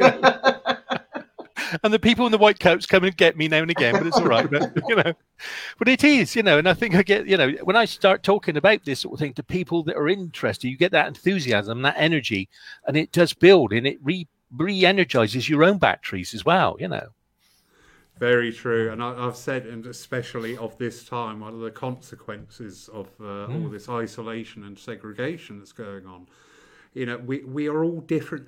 There's hundreds of different versions of us out there. We are mother, father, sister, brother, son, whatever, our relationship with all these different people. And they all have a version of us in that respect, in that understanding of mother, brother, sister, friend, enemy, doesn't matter what it is. But when we do resonate, when we do meet people on that spiritual side of us, it just brings in a whole new dimension. One of the things that I have learned, a really big lesson for me during this time, is the wonderful people that are out there that you can converse with about spiritual matters. And it just flows. It may not agree all the time, but you always agree to disagree, and that's fine. Some of them are in the room tonight. A quick mention here to the lovely Craig Morris, who's just joined us. Evening, Craig. Craig's just done 3 days at Poole. And he left Billy. Here no, it's just Craig. He left here at 7 o'clock and it's 8:30, so he's done Poole to Torquay in an hour and a half. So somebody work out his average. No, he's not. Well, that's not. That's pretty good going. No, he didn't. It was a joke. I was just about to say there's no problem because it was downhill. I always thought it takes an hour and a half just to get out of Poole. Ooh, harsh. But yeah, getting back to the topic there, this is where we have really missed our churches and centres, because no matter what level of development we peg ourselves at, when we talk in that spiritual energy and that spiritual understanding with people of like minds, it's just this whole new level. It's that added depth that we may sometimes miss with other people. Yeah. So the lovely Fiona Parry Dodd, and she's coming to me first, Ricky. So, well, tell her, church tomorrow night, 6:30. Haven't seen her since we reopened. Not that we're desperate to rebuild our congregation. Yeah. We're just going to fight over them now. So, meanwhile, back in Earth, do you believe, as I do, that spirit only take you at the pace and ability that you are ready for? No, I don't. I think they take you at a pace and ability that they know you're capable of. Ooh. Yeah, I think he's quite right, because the fact is that, if we, I think they give us that nudge. It's a bit like a nice bit of carrot and stick to keep us moving forward, And I think the fact is that, I put it out there. I want to break the boundaries. I want to push it even further. Which means that sometimes I want to. I want to be a bit like that child that's trying to learn to walk. That that they pull themselves up. They might fall on their bum a couple of times, but they pull themselves up again. And I feel as if that's what I want to do. I want to push it so that I can keep the expansion of my spiritual understandings, what I can do. Always going forward in that. We're always discovering new things, So I quite agree. I think, that it's a bit like, for me, they need to push me to that edge for me to keep going, to really expand and allow me to have those experiences. But perhaps we're talking about individuals. Perhaps that wouldn't work with somebody else. They have to do it in different ways depending on what our needs are and what's best for us. Yeah, I think the thing is, I've known Fiona for many years now, and in the time that I've known Fiona, I've seen Fiona really grow and really come within herself and really blossom, and it's been really beautiful to see. And I've been able to look at Fiona and know that she was capable of a lot more than what she initially probably thought she was capable of herself. And now she believes it in herself, and she does some wonderful, she's got some wonderful gifts there, and she's a wonderful medium herself. And I've been able to see that, and spirit can also see that as well. And I think sometimes we might think we're capable of going so far, but then spirit will look at us and think, actually, you know what? No, they can go a lot further than that. So spirit will be able to work with that, and they know more about us than we know about ourselves. So they will work with us in the way that's best for us to be able to take us as far as we possibly can. Brilliant answers. I love it when we can put things in a tangible, understandable way. And Andy's allegory there about a toddler standing up, falling on the bum, standing up again. Yeah, love that. Yeah, really absolutely, definitely. You hear things sometimes, I'm not quite sure, but when you get it put like that, you understand it, you comprehend it, and you can go forward. Going back to a topic earlier on, are you gents all right for time? Yeah, we're fine. Yep. It's got its own momentum tonight. It's amazing. I've just about, hang on a minute, just 1 second, because I'm not saying we're being long, but I've just put up my Christmas lights.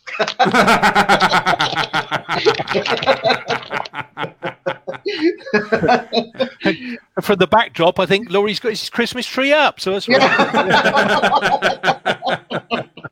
Yeah, just remember you're being paid per show, not per hour. Okay. But going back to one of the topics earlier on, it's from Phil Shaw. It's the same for me, Andy, with philosophy, in another room. But when my guide wants to give personal guidance to the recipient, he blends more with my personality, as he says, it's preferable that both of us work in a semi-conscious participation. And why not? Again, it's the intelligence of the spirit world. Yeah. I mean, the spirit world are going, this is the best way for us to work to be able to achieve this for this person.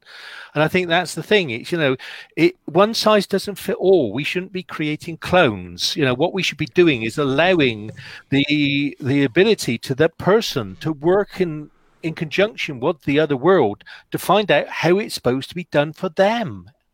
and how they know what is best for whoever the recipient is, and how and what to get the information to them, so it gives them that experience only exactly what they need.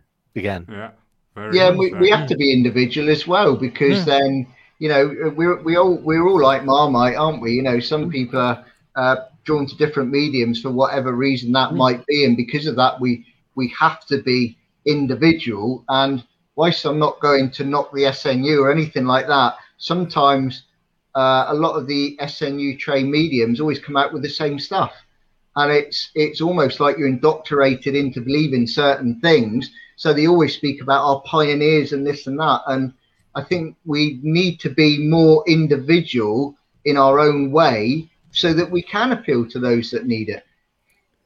Yeah, I think it can go for any body or any organisation.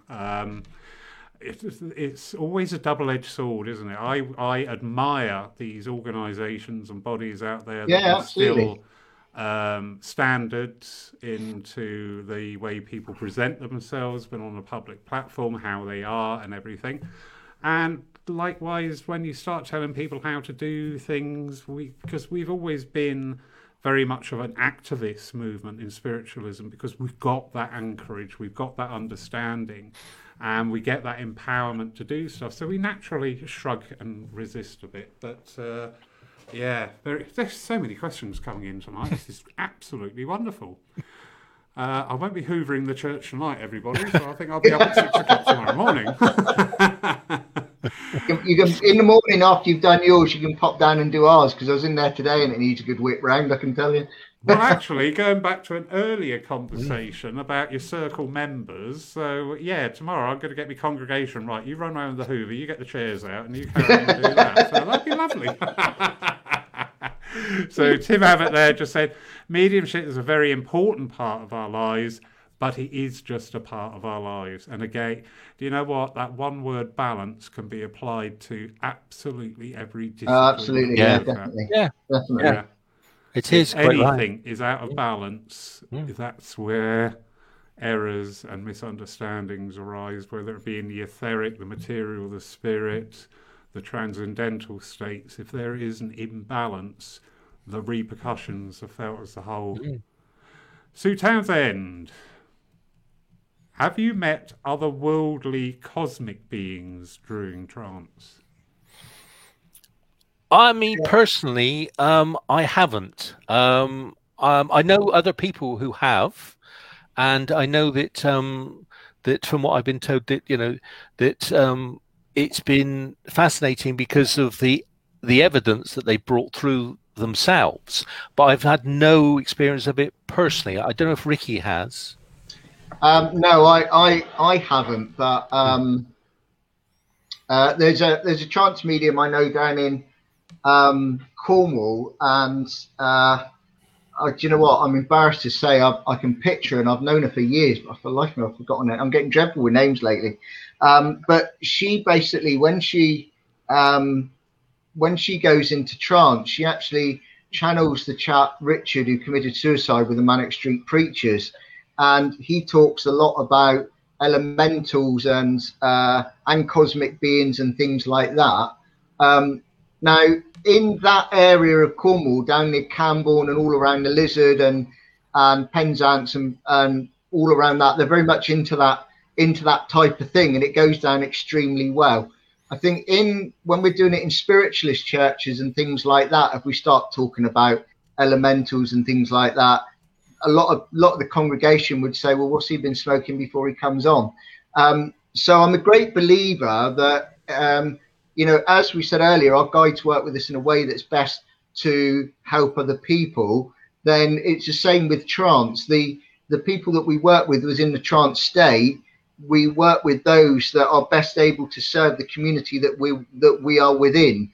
So because of that, I personally haven't, but I know people that have. And also we've got Totnes down the road here, and I know someone there that actually does channel cosmic beings and things like that. And I think also as well, it's to do with our nature, because I'm quite grounded, and I'm probably too grounded at times to be able to channel someone from, I think they call it the Palladians, I think. To channel something from that entity, whereas there's other people that are sort of not so grounded that would be perfect for channeling that type of thing. So I haven't done it myself, no, but I've seen other people do it, and I've experienced it, and it's interesting. It's not always my cup of tea, but it gets back to the thing that there is no right or wrong in this, and you know, someone could be channeling God themselves. I mean, God to me is a beautiful energy anyway, but someone could be channeling God or Jesus, and actually, as long as the message getting across and someone's being helped by it, at the end of the day, it doesn't matter whether you're channeling someone that was in the spirit or someone that lived on Mars, as far as I'm concerned. It's all about helping that person that needs to hear it for whatever reason. Yeah, and I suppose also, you know, if I have to say that, you know, there's got to be other intelligent life. Now, that intelligent life may be in our universe or maybe in a different dimension. I don't know. It's not something, I said, it isn't something I have ever really looked at, but I suppose there's got to be more intelligence out there. So that is quite possible. A bit like Ricky, I suppose my focus has always been on communication with our guides and our loved ones. And that's where my focus, and that's where I love to be. So that's where I work. So other people, as Ricky said, they work in different ways. Yeah. And again, as long as you're not harming anybody, but you know, people are getting what they need from it, then I think that's the important thing.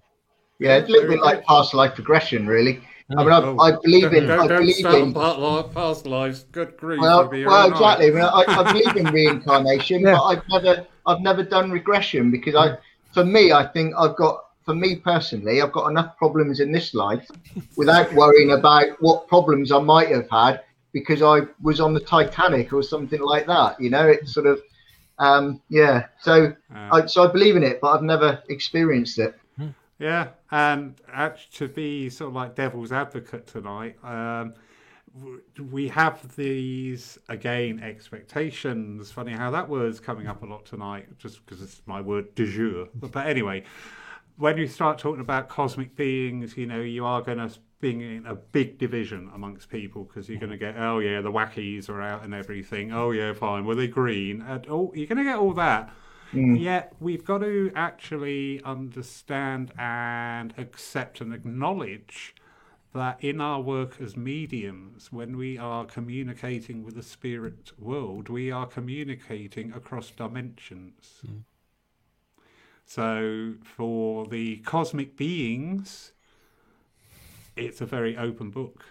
It's if we communicate with spirit who exists in a different dimension to us, that is an undeniable truth. We can then not further discount that further communication from other dimensions is possible. It is only our understanding and our preconceptions that will either allow or dismiss that from our thoughts. Yeah, there's no. That was profound. It was, yes. You need to have a light in a darkened room now, Laurie. Oh, definitely. And I do love the way Ricky distanced himself by blaming on all the people from Devon who only speak to cosmic beings, and nobody from Cornwall would ever dare, would they? That goes back to the scone issue as well, you know. Oh, please don't bring the scone. Oh, goodness me. I mean, at the end of the day, you know that Devon is God's own county, don't you? So. So, Craig Morris is asking on behalf of Billy Cook down there. Some people say being spiritual is a way of life.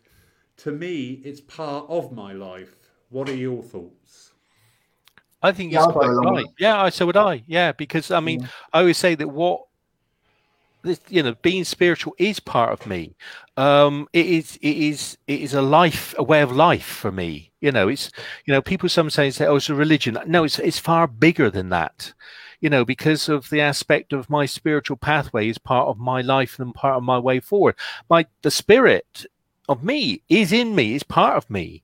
You know, it's the part that a lot of people don't connect to. And I think, you know, once you connected to it, then again, it's taking you forward in your life, and those experiences are what makes the spirit grow. From that point of view, it gives you, I suppose, that buzz. As I said, it's just not a way forward. It is an aspect, and I think sometimes that's an aspect that not everybody understands about us.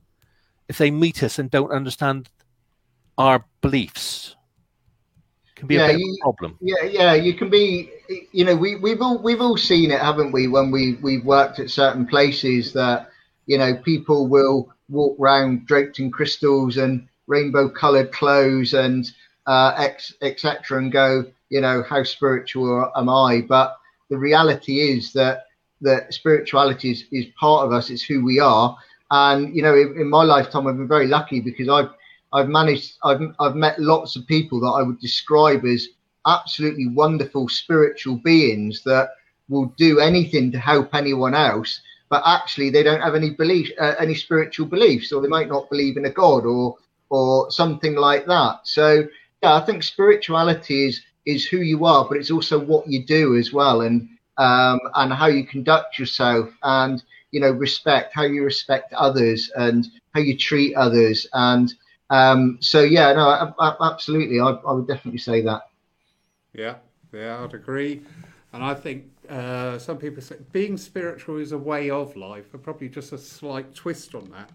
Becoming spiritually is a way to a new aspect of your current life. Yeah. And because it does all interrelate, we do not exist in, and with the balance energy as well. We can't all sit there like that all day by the riverside balancing pebble. Well, we could give it a go, but we're not going to get very far. But we can encompass that as part of our life. We can say, like Ricky was saying earlier on today, sounds great. Going across Dartmoor with nobody around and sitting by a river, I would love that. I would absolutely love that. But I could not do that every day because I have the rigours of a physical life upon me, which I need to adhere to as well. And I think the other thing is the connection that you have, when you are demonstrating that, you are connecting to the spirit world, you're connecting to your own spirit and the spirit of the people in the room as well, and it is that essence of that you cannot but help to get to know your own spirit, be understanding that is part of your life. It is who you are. Yes. I've got a question for you, Andy, if you don't mind. I was asked this question today by one of my daughter's friends, but I'll ask you to see what you think. Is your higher self and your spirit the same thing? That's interesting because I know that the teachings that say that it's supposed to be above you. You see. But I think it's just part of a connection within your spirit, your soul, that you can reach. It's all got to be part of the same thing, in my way of looking at it. Because if I can be in touch with my spirit, I can. There is knowledge and understanding within that spirit that I can go deeper into. People say that's the higher self. It is just part. To me, it's just an aspect of my soul. But that's the way I look at it. Because it's all connected. Yeah, I sort of get that, but when she asked me, I must admit I had to stop and think about it first of all, because I'd never thought about that one. So it was quite interesting. I was like, let me think about this before I answer it. And yeah, I sort of said the same thing, really. Yeah. Because sorry, Roy, you come. No, carry on. No, I was going to say it's when we can look within to find the answers to those questions, and often I think if we give it our spirit the space and the time, we can have internal guidance as much from our own spirit as we can from the spirits that have gone to the other world. It would depend as well upon what our definition of the higher self is. Is the higher self an individual personality that as we perceive it, or is the higher self part of a bigger soul collective? And then the differential between our spirit and the higher self, we can actually quantify that then, because the higher self is this collective consciousness which may account for some of what we experience as past lives is not actually our life. It is part of our higher group collective consciousness that we are picking up memories from them. Yes, but we possible. are not doing reincarnation because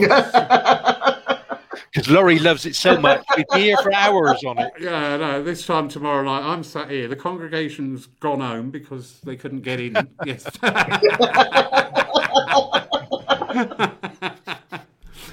Question from Mark Cassidy. Good evening, gentlemen. You haven't loaded this question at all, have you, Mark? No, not really. Do you prefer the warmth and energy of a church to a Zoom meeting?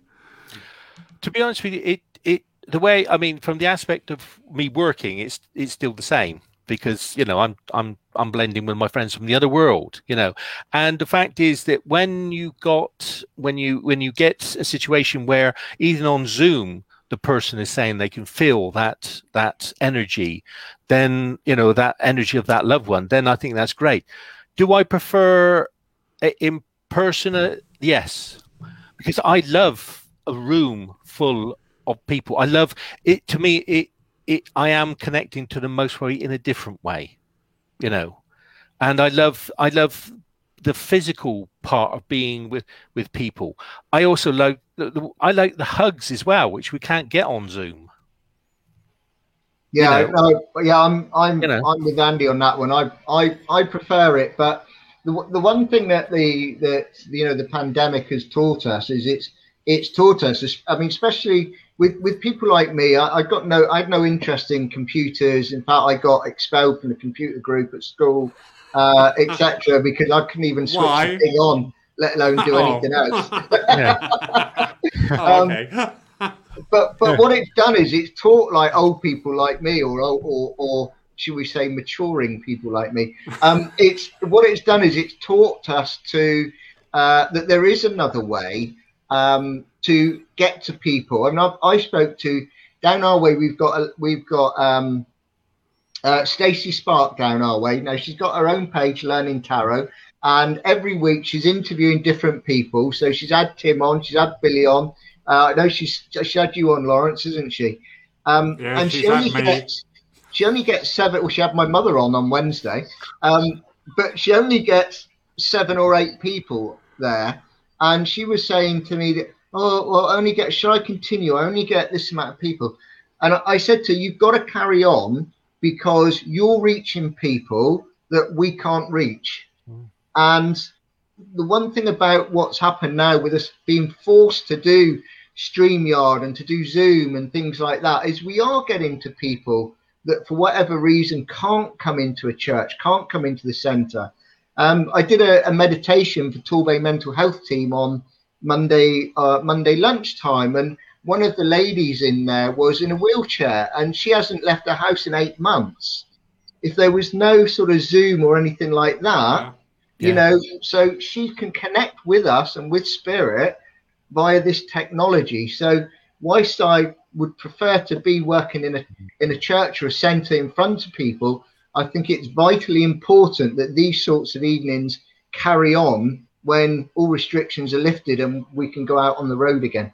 Yeah, I mean, you're quite right. And it's been great. It's been a great experience, obviously, to work with people, in other countries, because obviously, your mediumship has to adapt because of, the information coming through is could be slightly differently.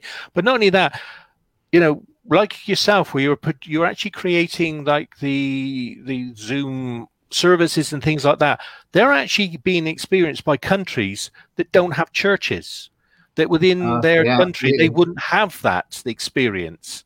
But now, because of this lockdown and this lovely access with whatever technical aspect it is, this is being brought to them and they are being made part of it.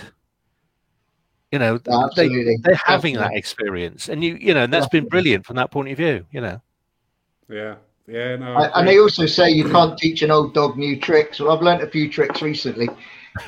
We won't ask what they are, Ricky. Just don't dangle a bone in front of me. For God's sake, don't say walkies. So, yeah.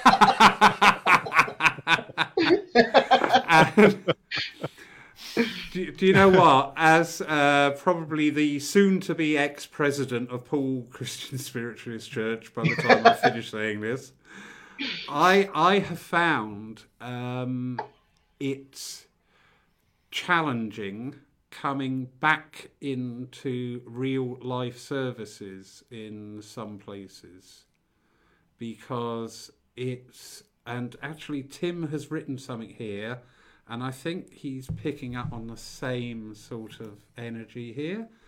So Tim is saying here, how do you guys think about the fact that over the last year there have been some mediums who have been very active, for example, through Zoom, and sadly there have been some mediums who have done nothing, and there will be some mediums who will find it very challenging when the churches reopen because they have been stagnant for a year.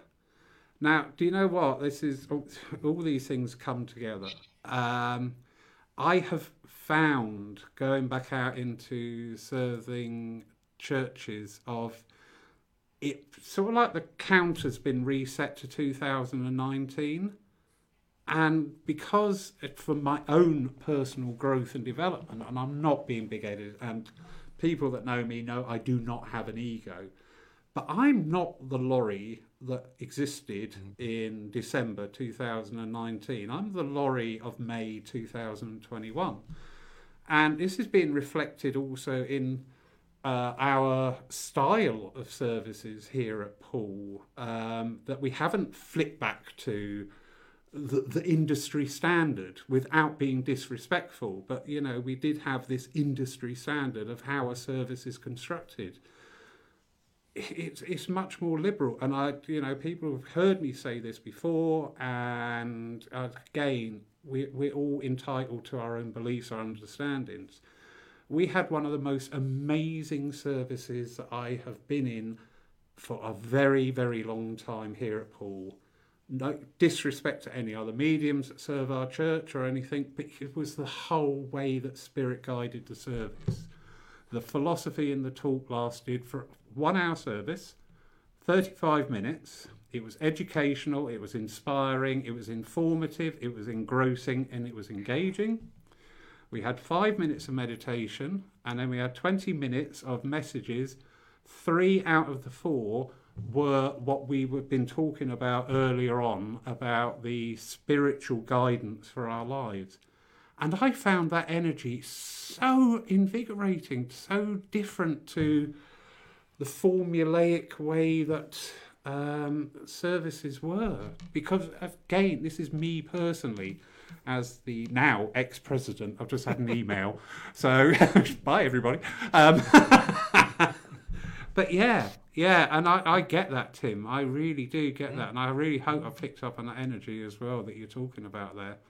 So...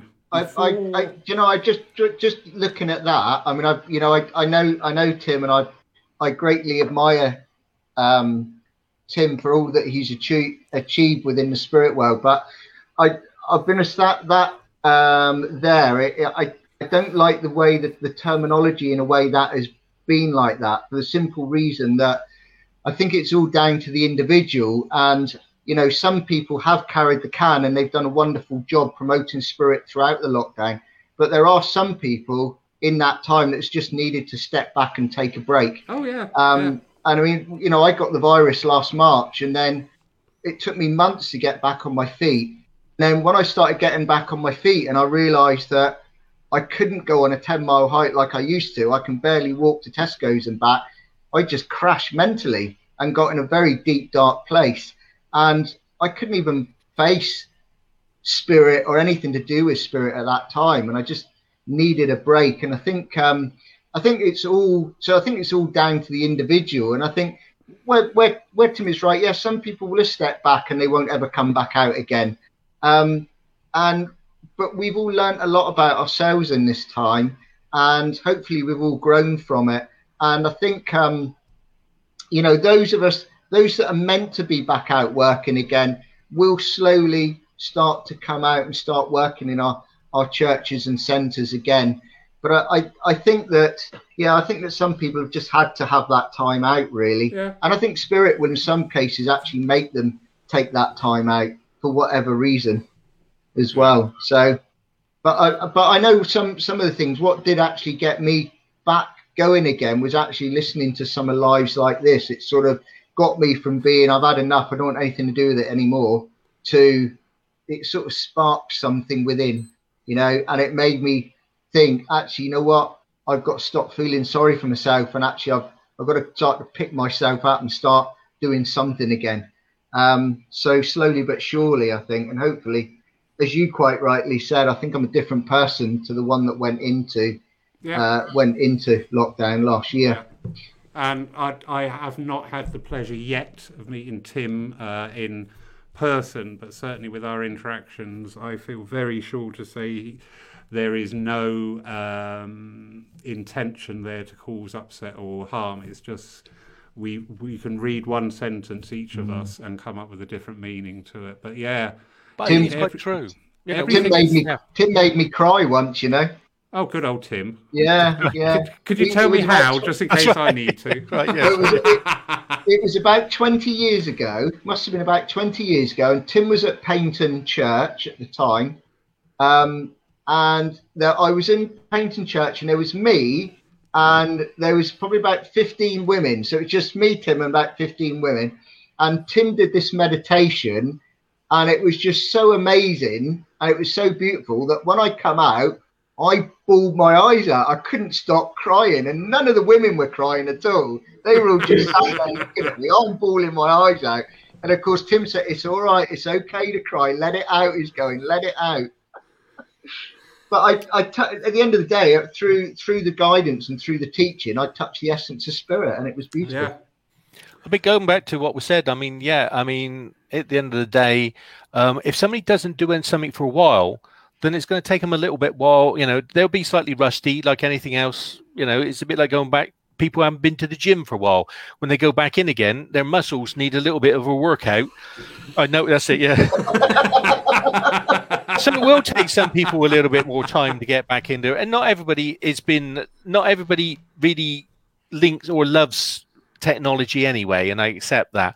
I mean, for me, I've used the year and a bit, for embracing something that I've never used to this extent. I've also, used it to expand and opportunities for me to practice my own development as well.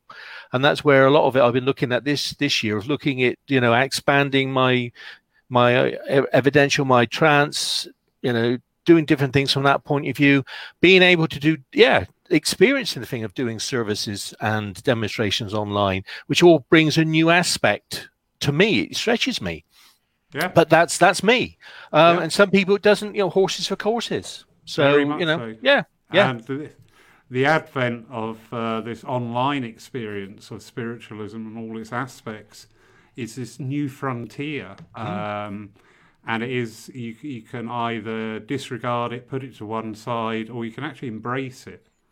I'll be perfectly honest, I would be quite happy with a cave in Wales with a really good internet connection. Yeah. And you know what? I'd be happy as Larry in there. Yeah, I don't think the Welsh would like it, but there you go. Yeah, they're Welsh, so... oh dear. You can fend off the next 6,000 comments. And moving swiftly to Brixham. Brixham? Yes. It is Brixham. I never go to Brixham.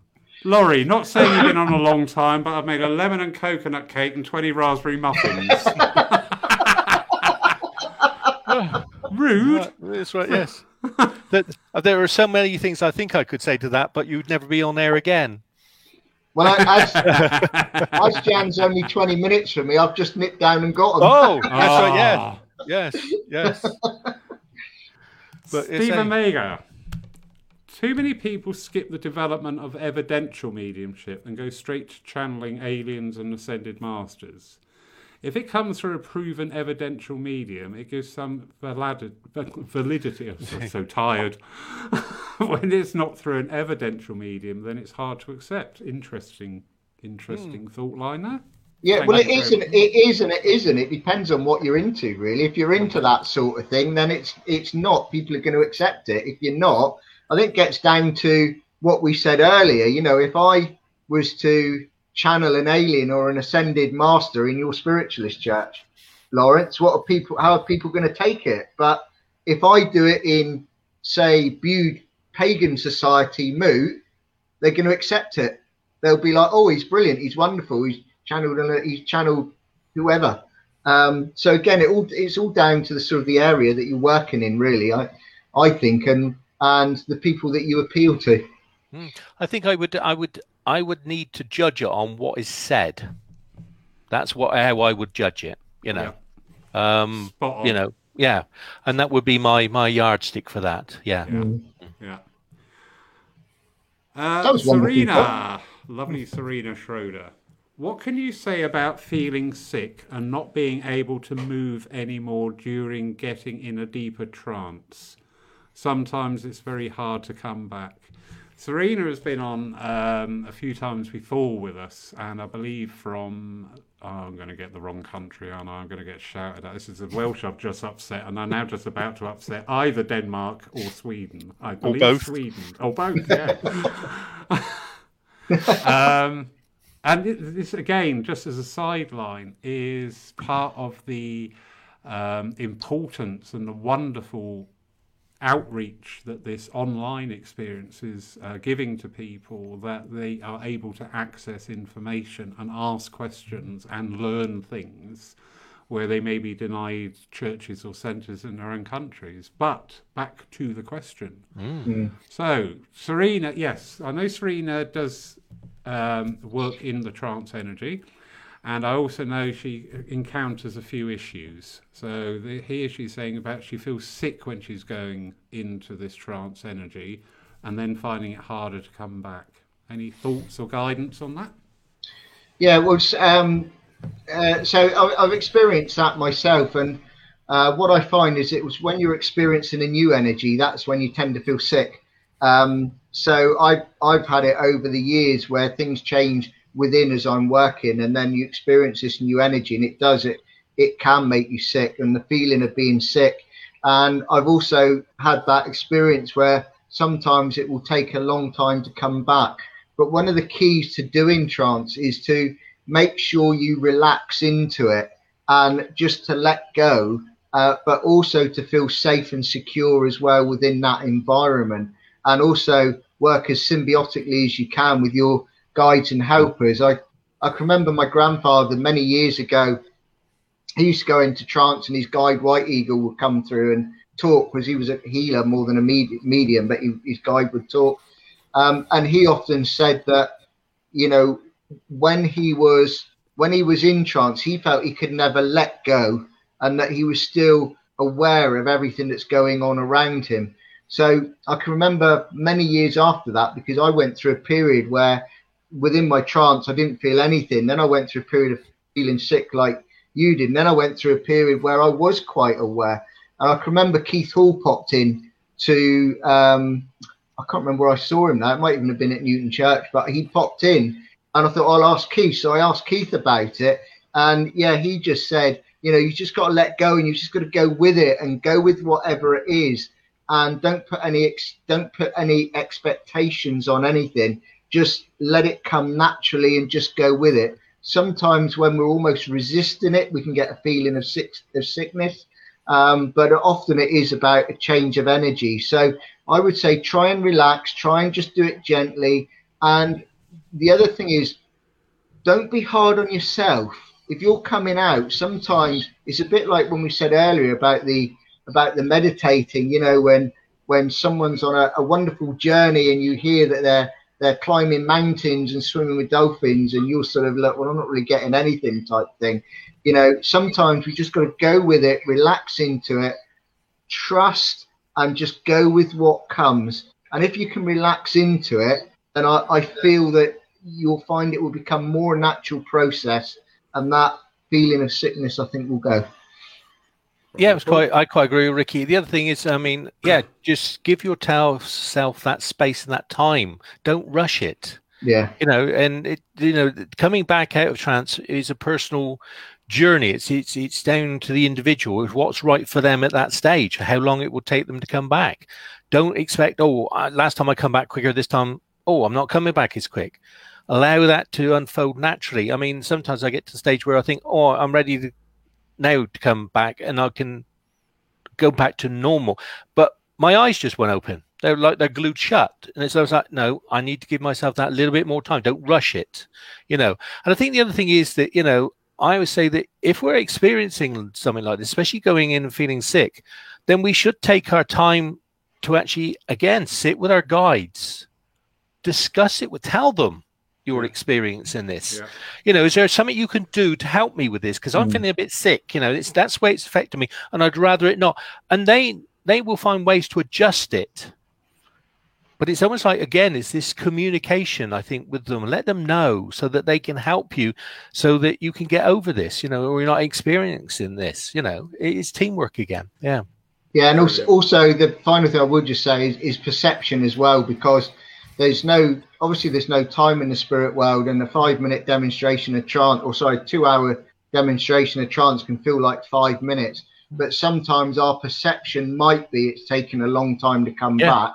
But the reality is actually a very short space of time, but it's how we're perceiving it. It's true. Yeah. Yeah. Wonderful. Thank you, gents.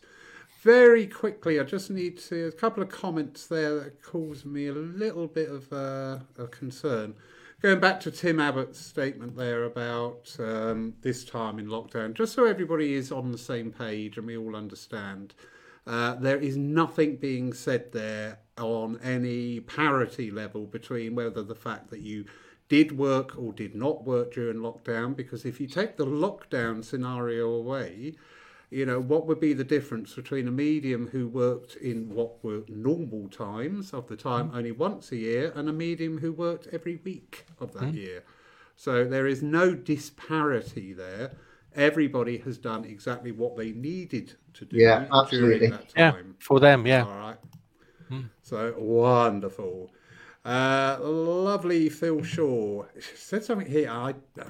I have never come across this, but I love it. And he said, it did, yes, yeah. There did used to be they used to also sometimes go around, have two mediums where there would be an evidential medium, and there would be a gentleman or a lady that would do philosophy, and often the philosophy would be done in trance. And it was a bit like, I don't know whether it got to a stage where the churches wouldn't pay for two mediums to turn up, so it was cheaper to have one. I don't know. But yeah, they would have the two. I have heard that. I've never experienced it, but I have heard this of the past. Yeah. The first service we did back at Newton Abbot when we reopened in April, I did it with the vice president, Arisha, and I did the philosophy in trance and she did the mediumship. And it worked very, very well. It did work well.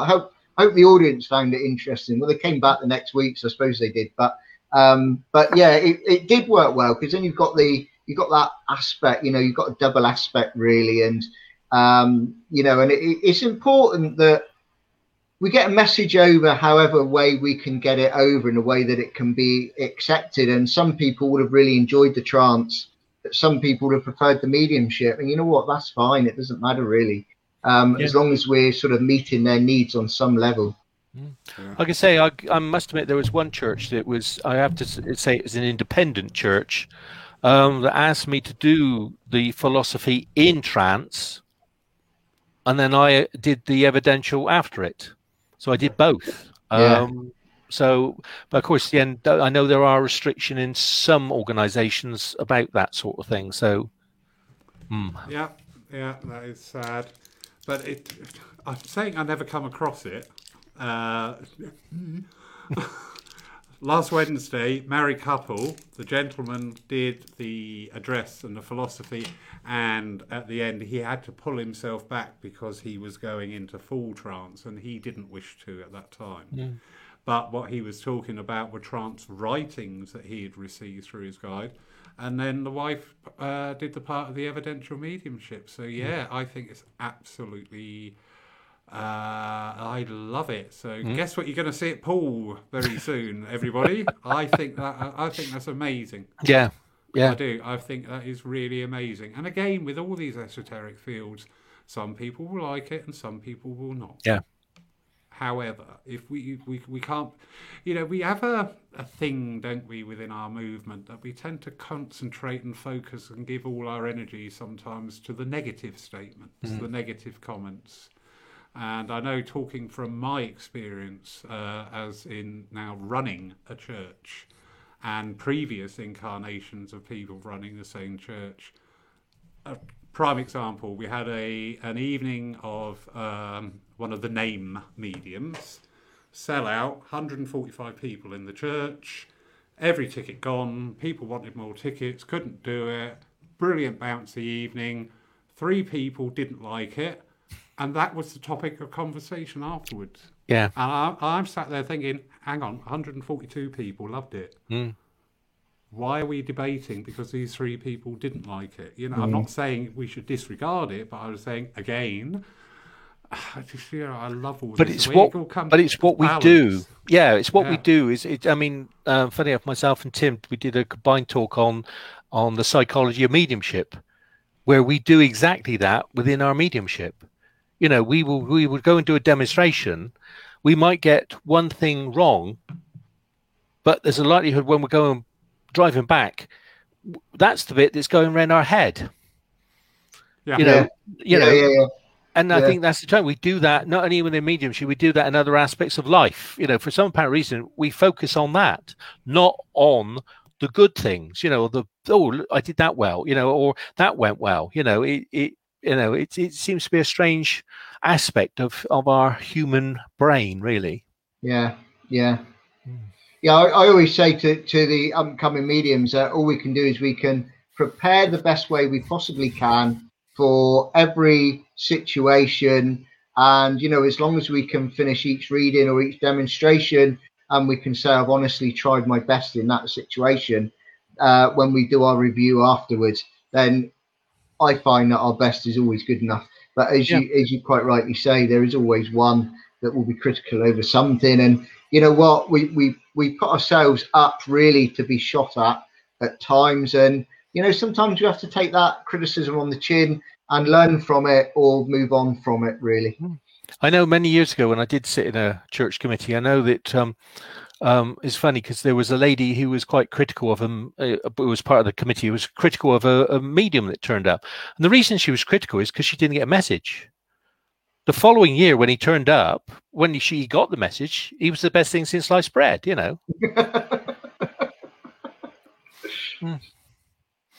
But there you go. We can't hear you, Laurie. You've gone silent on us. Some people like that, Because he's driven down. He's driven down the bricks and you get one of Jan's cakes. That's right, yeah. The raspberry muffin are going to have a treat at the moment. 2 things very evident tonight. Absolutely wonderful. These Lyceum-based nights is always such a brilliant energy that comes through. It's always very passionate, and that comes over extremely well on the online experience. The other thing is, ladies and gentlemen, guess who the 3 single mediums are in the room tonight? The ones who've been on here all night talking. That's right, yeah. Because it's Saturday night, the pubs are open, we got nothing better to do. What was that question about earlier about having a life?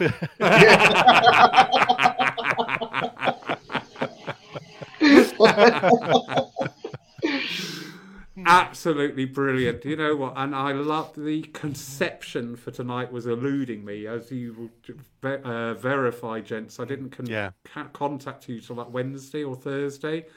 I knew there was something there, and I couldn't quite get to grips with it. And then suddenly it just fell into place, and you 2 appeared, and I was just like, yeah, that's it. That's what it needs to be. And people have stayed online throughout the 2 hours. Some have dipped in, some have come in late, some have gone. They've been asleep, mine, but they stayed on. I know, yeah. We probably put a few into a coma. They've been in trance, yeah. Some have done their baking,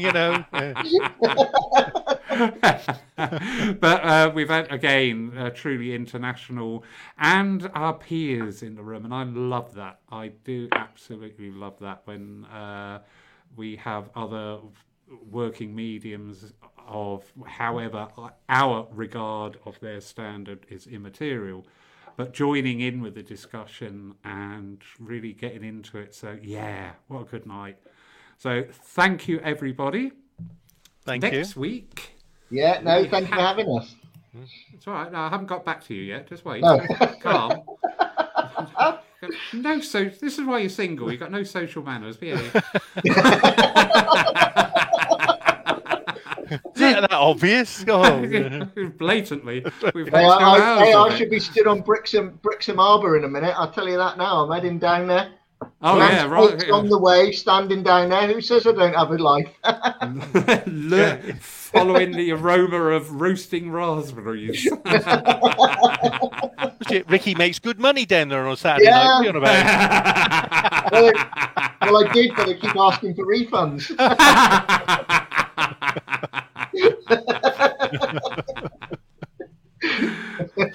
Right, before we... it's all right, we're past 9 o'clock, we can get away with it now. Next Saturday, we have Leonard Tatt giving us a talk. I'm looking forward to him. He's a columnist with the Psychic News, and he took one of our Zoom services, and a really very, very nice gentleman, which will make a nice change from tonight's. I was going to say something normal then, really.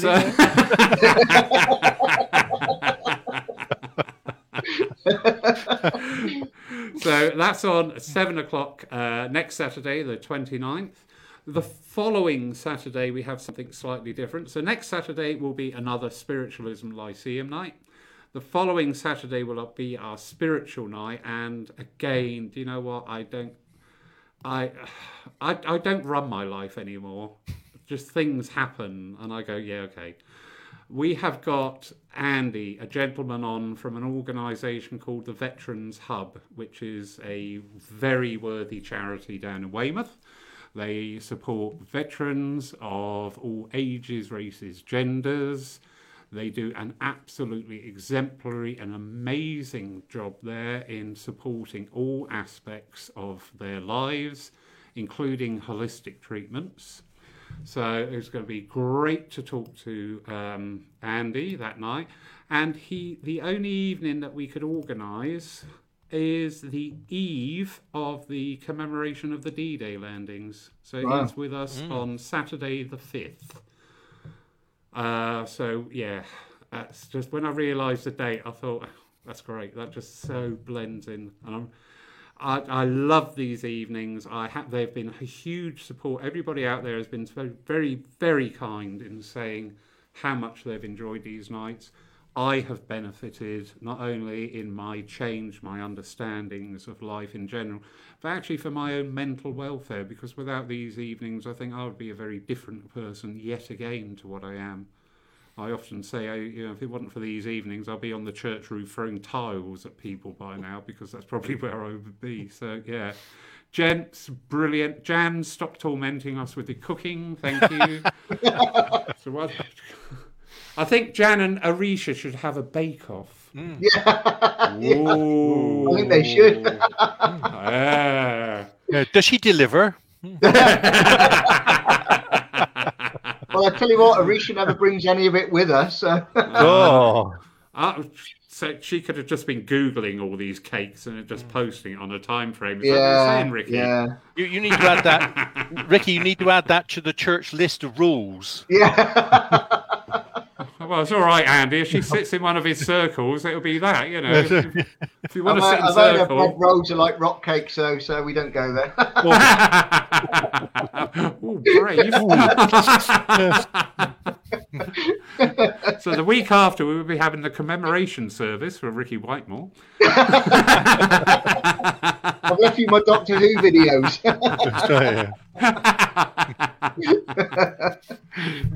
Yeah, she's heard you.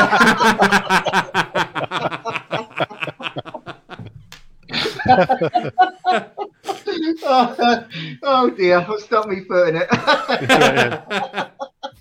So thank you very much for the invitation to come and work at your church, Ricky. I'll decline.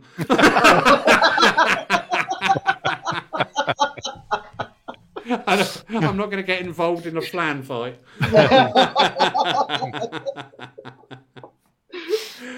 Gentlemen, thank you so much. Thank you. You do realise that after tonight, Paul Church is sat here in a total state of disarray, and it's going to remain so all night now, because there is no way I am getting the Hoover out and going in and out. It has to wait till the morning. Brilliant night. Thank you for your time. Thank you for your company, your humour, your knowledge. The levity has just been great in the room tonight. Thank you, everybody who's been watching us and joining in and partaking of tonight. God bless you all. And we look forward to seeing you all again soon. So from Paul, good night. Good night. Good night, everyone.